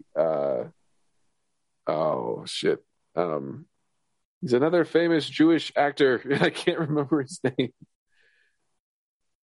Glauberman is such a hard word to try and spell. David Cross. That's right. Yeah. I don't know that he's Jewish. I don't know why. I don't know. Should just stop assuming. That guy, yeah. That other comedian. Comedian is the general correct term for all these people. He's bald. So yeah. So anyway, in that episode, yeah, there'll be a point. You'll probably know it when you get to it, you know, based on what we've been saying. But yeah, it's basically like 2 lines of dialogue, and you're like, oh, like it stops being funny. Like it's funny, but it also stops being funny. And that was great. I don't know if they intended for it to have that impact, but it was definitely like it definitely like hit me in the face. It was like, oh shit, like that. Yeah, like it was like, oh wait, no. That's the whole show, is that reaction. Yeah. Oh Oh, well, I think God. that's the thing is for me, it took till that point for me to have that reaction. Everything else is like, this is amazing. It's so fucking gross, but I love it. It's like being shown the inside of your head. Like, I live in here, but Yeah. I don't want other people to know it's this bad. Oh, man. Do you have a favorite character? It's tough because, yeah, like, I mean, none of them are really that likable in terms of like, I guess my favorite might be in terms of who's funnier, which I think it's between Jay and Andrew. I mean, Andrew, of course, I'm partial to because it's John Mulaney. It's Mulaney. You know, I mean, Nick. I've realized Nick Kroll is good in the right circumstances, and like I think that's the thing is like some of the stuff like doesn't land for me, but some of it's brilliant, and I almost appreciate his more like touching stuff, like when Nick is being more touching, but then the hormone monster is kind of like the opposite of that. Yeah. But yeah, I always forget Nick Kroll was in the Caveman TV show. Oh, I don't know what that is. It's a caveman TV show. So is it the Geico Cavemen. Okay, yeah. They had a inaugural series. That's right. I think you talked about an this IKEA before. Yeah. or an IKEA adjacent, and they go to like Pinkberry and shit, and they're awful. Like I love the show. I love it as an idea, but there's a reason it didn't continue. Yeah, right. But Nick Kroll is in it, and he's like a really shitty caveman. Like he's very shitty to his roommates. One of which his name's Joel. Maybe another reason why I like the show. I think those two tend to be my like. I really like the intense ladybug who keeps coming back like at random intervals. Like he's just there to comment on shit. Like that's right, motherfuckers, I'm back. I do like Hormone Monster because of like the consistency of tone. I love Monstress too. I think the Monstress has better lines and it's funnier, especially when she's Jesse's monster and Nick's, yeah, and having to go back and forth. Like I really love that. And then I think is it Michael is the gay kid. Oh yeah.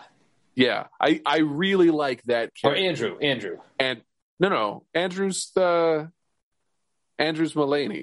Oh no, Andrew's the actor's name. That's what okay, sorry, yeah.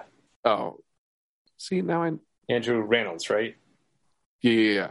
Okay, yeah. Maybe that's why they gave him a different because I feel like everyone has their original name except for, Mulaney who's playing, the other creators, parallel, but so maybe that's why he's Michael and not Andrew because there's already an Andrew. Gotcha. Let me just double check. There's a wiki for everything now. Yeah, Matthew McDell. Yeah. Yeah, he's great. Oh, especially this season, it's been heartbreaking for him. Mm. And they really put Jesse through the ringer. Like Jesse has had almost the hardest journey of anybody. Like, yeah. And it's a great like portrayal of like, is it my fault? Also, fuck everybody and fuck you. And like, it's almost like because they don't have as many female characters, I feel like the two main female characters are Jesse and Missy. And it's like, well, Missy is dealing with race shit. So Jesse, you're going to deal with everything the female shit. Everything that has to do with being a woman. You're going to do all of that. Yeah. And I still don't know how I feel about Lola. Like, I don't know at what point are we going to have men stop playing women in things in like these like gross women. Like because like I think that I don't know why they didn't just cast a girl to be that character. Like, wasn't that it? That like isn't that like based on a character that he did in Kroll's show where he was playing like?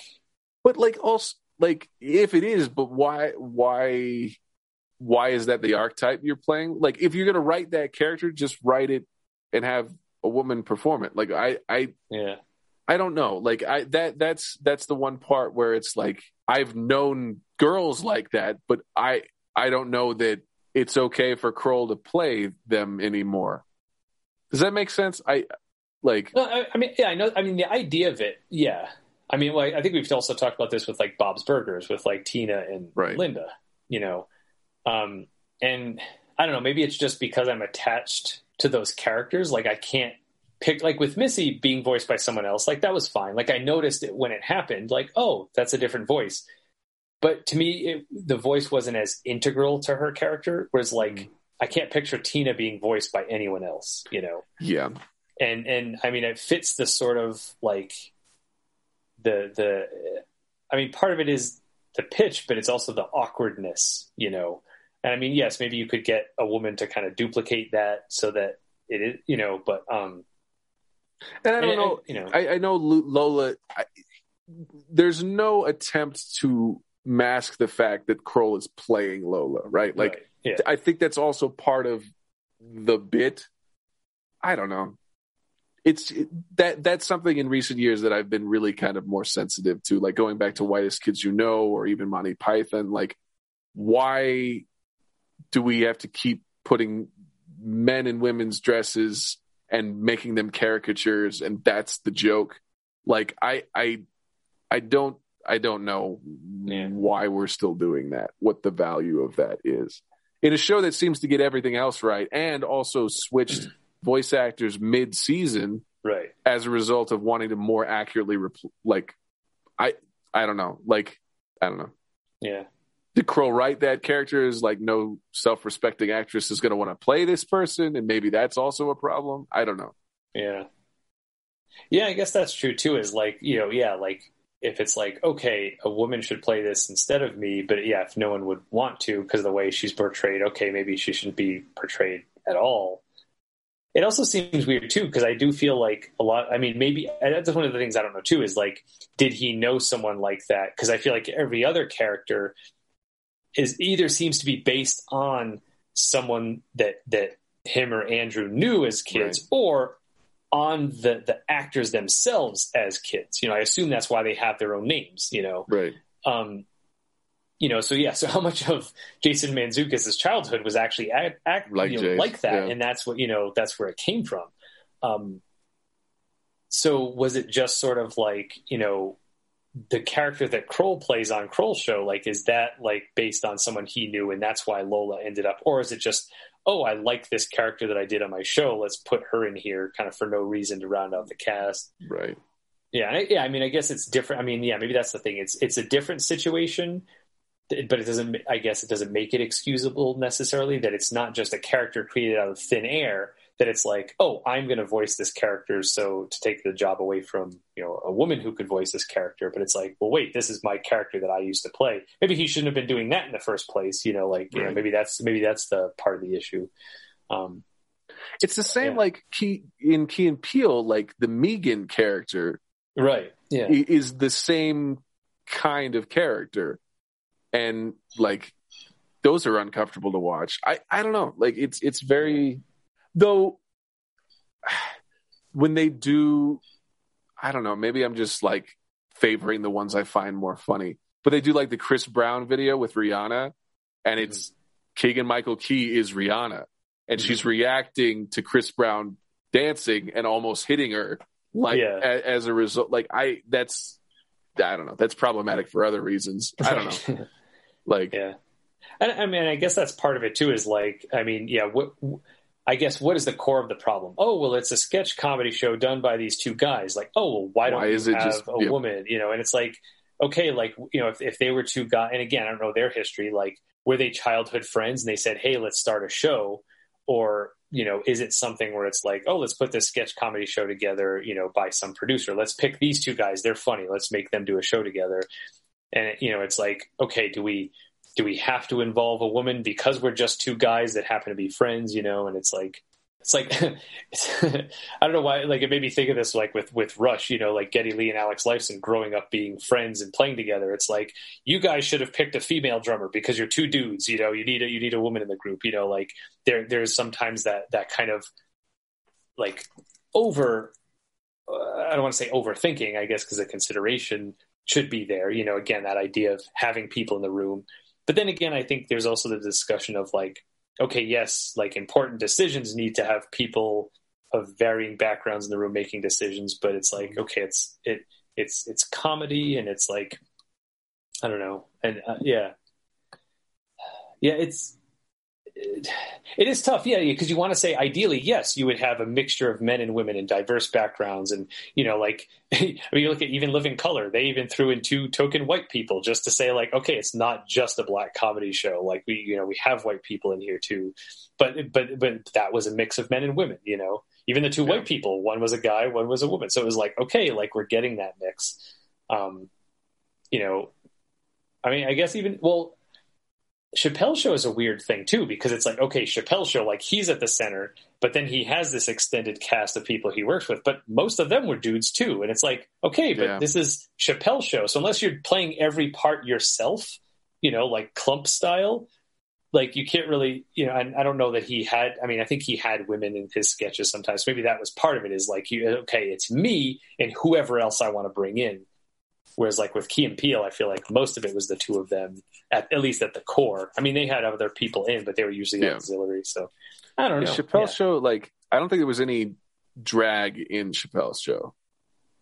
Yeah, that's well, no, he trying to think like the racist hotline where it's like, here, let me predict what's going to happen to you based on, like, he does Miss Cleo's voice, but it's not, he's not like dressed as Miss Cleo. He's like, they're like, Dave Chappelle is not a psychic. He is merely a racist and makes these assumptions based on stereotypes. You're getting out, and you're gonna go back in 6 months later. So I know that not everything can be everything, but I'm just like, now is the time to like, you have access to the information and a huge wealth of talent, and it's like everything is getting better. Like Key and Peele is much more represents like a biracial experience and is more woke and more less homophobic and more representative of these different different life experiences. But it's not quite there because there's still drag in it. And then, so like Big Mouth is good about like representing all these other things and not being transphobic and not being homophobic and like dealing with shame and puberty and all of these things.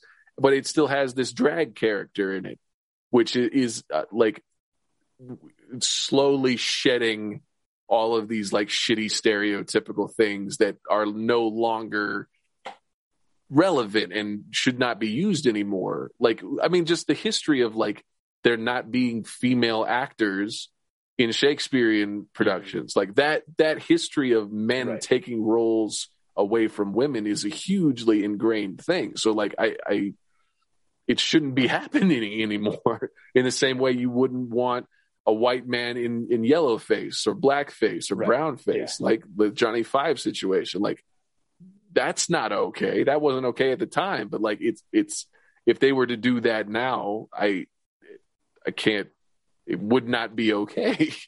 Like, yeah. And then there's Tropic Thunder.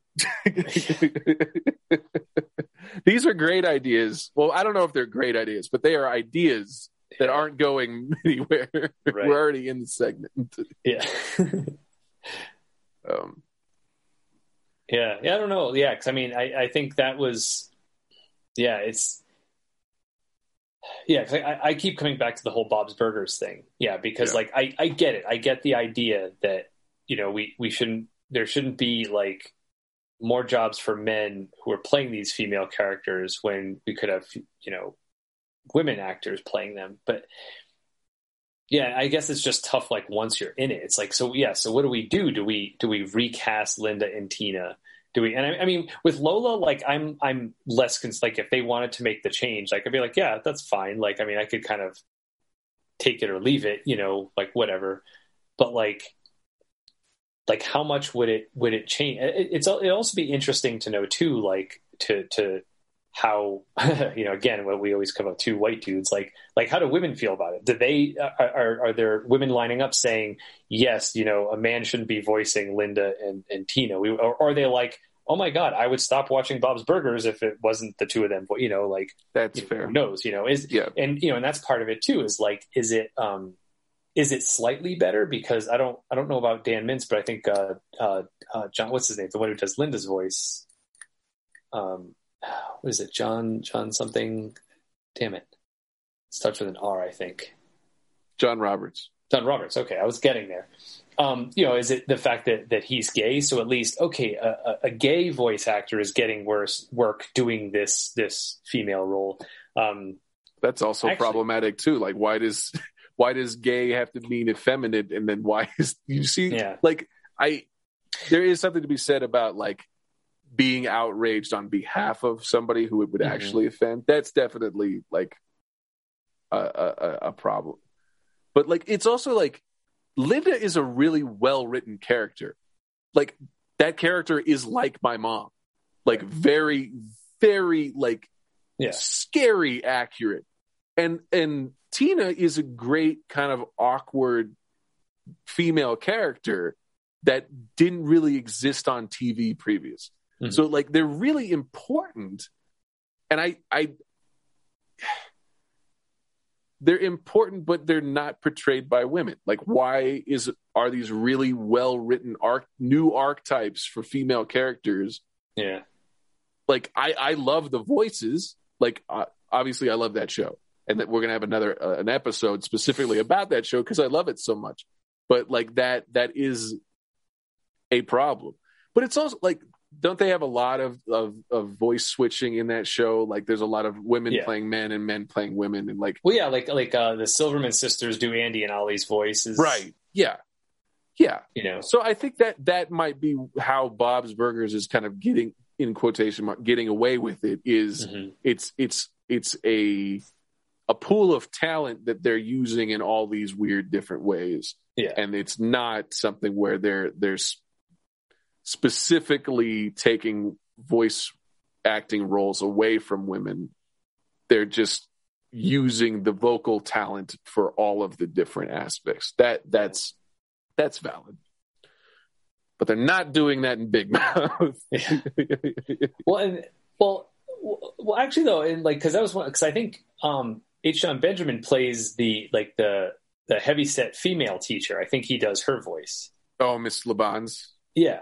So I feel like that's kind of similar, where it's like, okay, here's our lead character who is also voicing this kind of, so yeah, is it also a matter of like, well, they're here anyway, why don't you just voice this character? But again, like, why isn't one of the female characters why isn't Kristen Shaw also doing her voice? I think another thing in the category, which is maybe more problematic, is on Family Guy, how the guy who does Cleveland's voice is white. Yeah. So like, and then had a show. Right. They gave him a show. Yeah. Yeah. That was. Yeah. And I wonder how much of that was like, because I mean, it took me years before I realized that. Like, I didn't really think about that. You just kind of have these characters, and that's the thing with voice acting. You don't see them. I mean, some of the ones, like the ones who are famous, like you recognize Mila Kunis's voice and Seth Green, all that. Yeah. And I think that's interesting too. Is that more or less problematic, like, or the same level of problematic? Is there an excuse or a reason or excuse for that, or is that also just shitty and that's been going on, for longer? And like, I don't know. And why hasn't anything been done about that? It's weird too. It's almost like this weird workaround for doing blackface, because it's essentially blackface, but it's not just, just not physically painting the person, but it's like the voice behind this black character is a white guy. Like, shit. Yeah. Yeah. And what's almost more shitty is it's not the type of blackface where, some asshole white kid dresses as a black person for Halloween and, puts black makeup on. Like, this white guy is making money playing a role as a black character. Like, that's the core of what blackface originally was, like taking that, so it's like, sure, this shitty white kid on social media is getting everyone riled up, but he's not getting paid to do that. This is just a shitty decision he made on Halloween. Right. Like, this is the reason why that's a problem. And that's what's being done.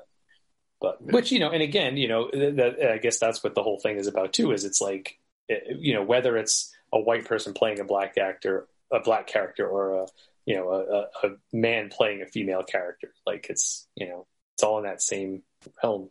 And I guess, okay, to be fair, I think maybe I don't like them saying this.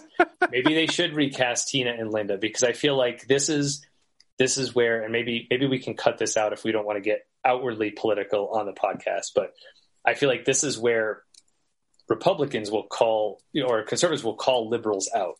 that, Right. you know, liberals are kind of calling out all these people for doing things wrong. But the people who are a member of their kind of inner circle, like, we're cool with that.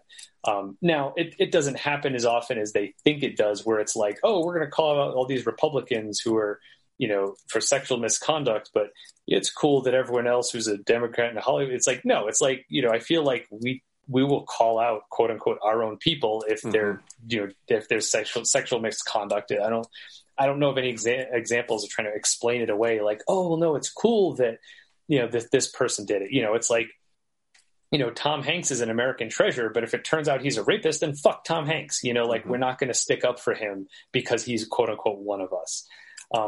But I feel like this is kind of along those lines where, you know, yeah, like if you saw a Republican wearing blackface, you would call that person out all over social media. But, oh, it's cool when, you know, Seth MacFarlane does it on his show because it's funny. Like, maybe it's not cool. Like, maybe we have to start with our own people and kind of calling them out to have the clout to be able to call everyone else out, you know?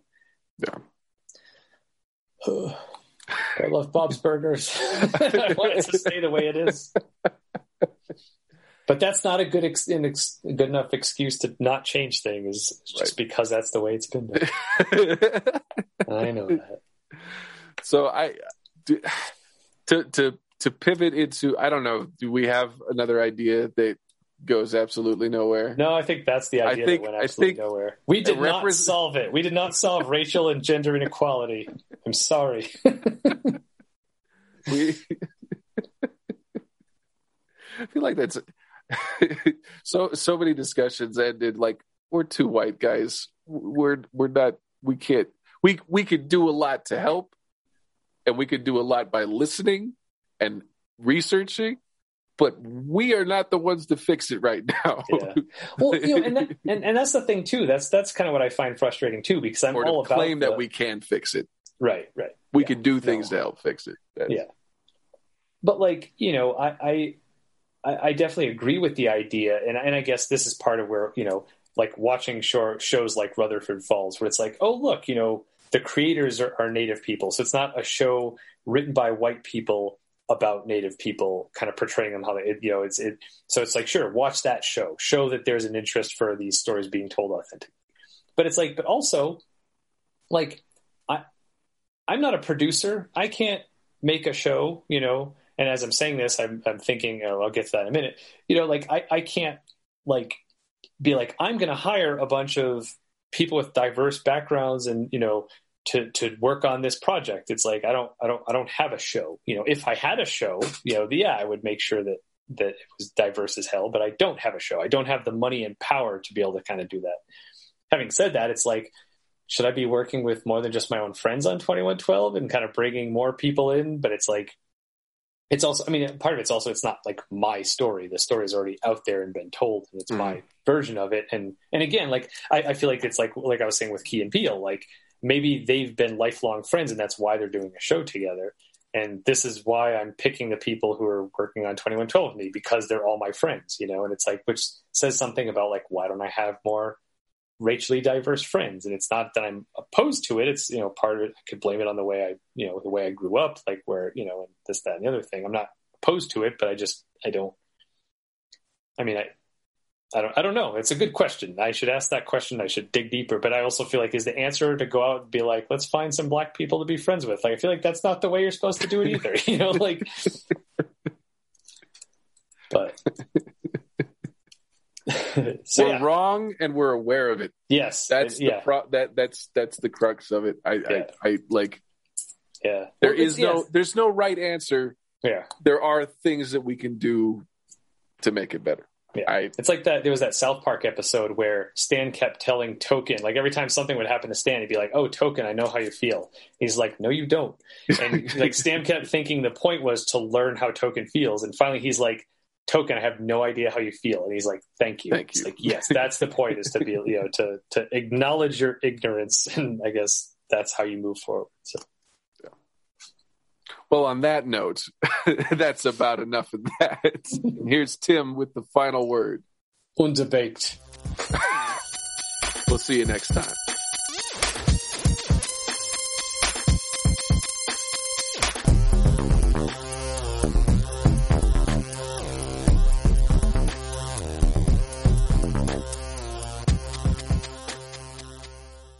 thought you were going to say I'd listen. What would you Zoom tell?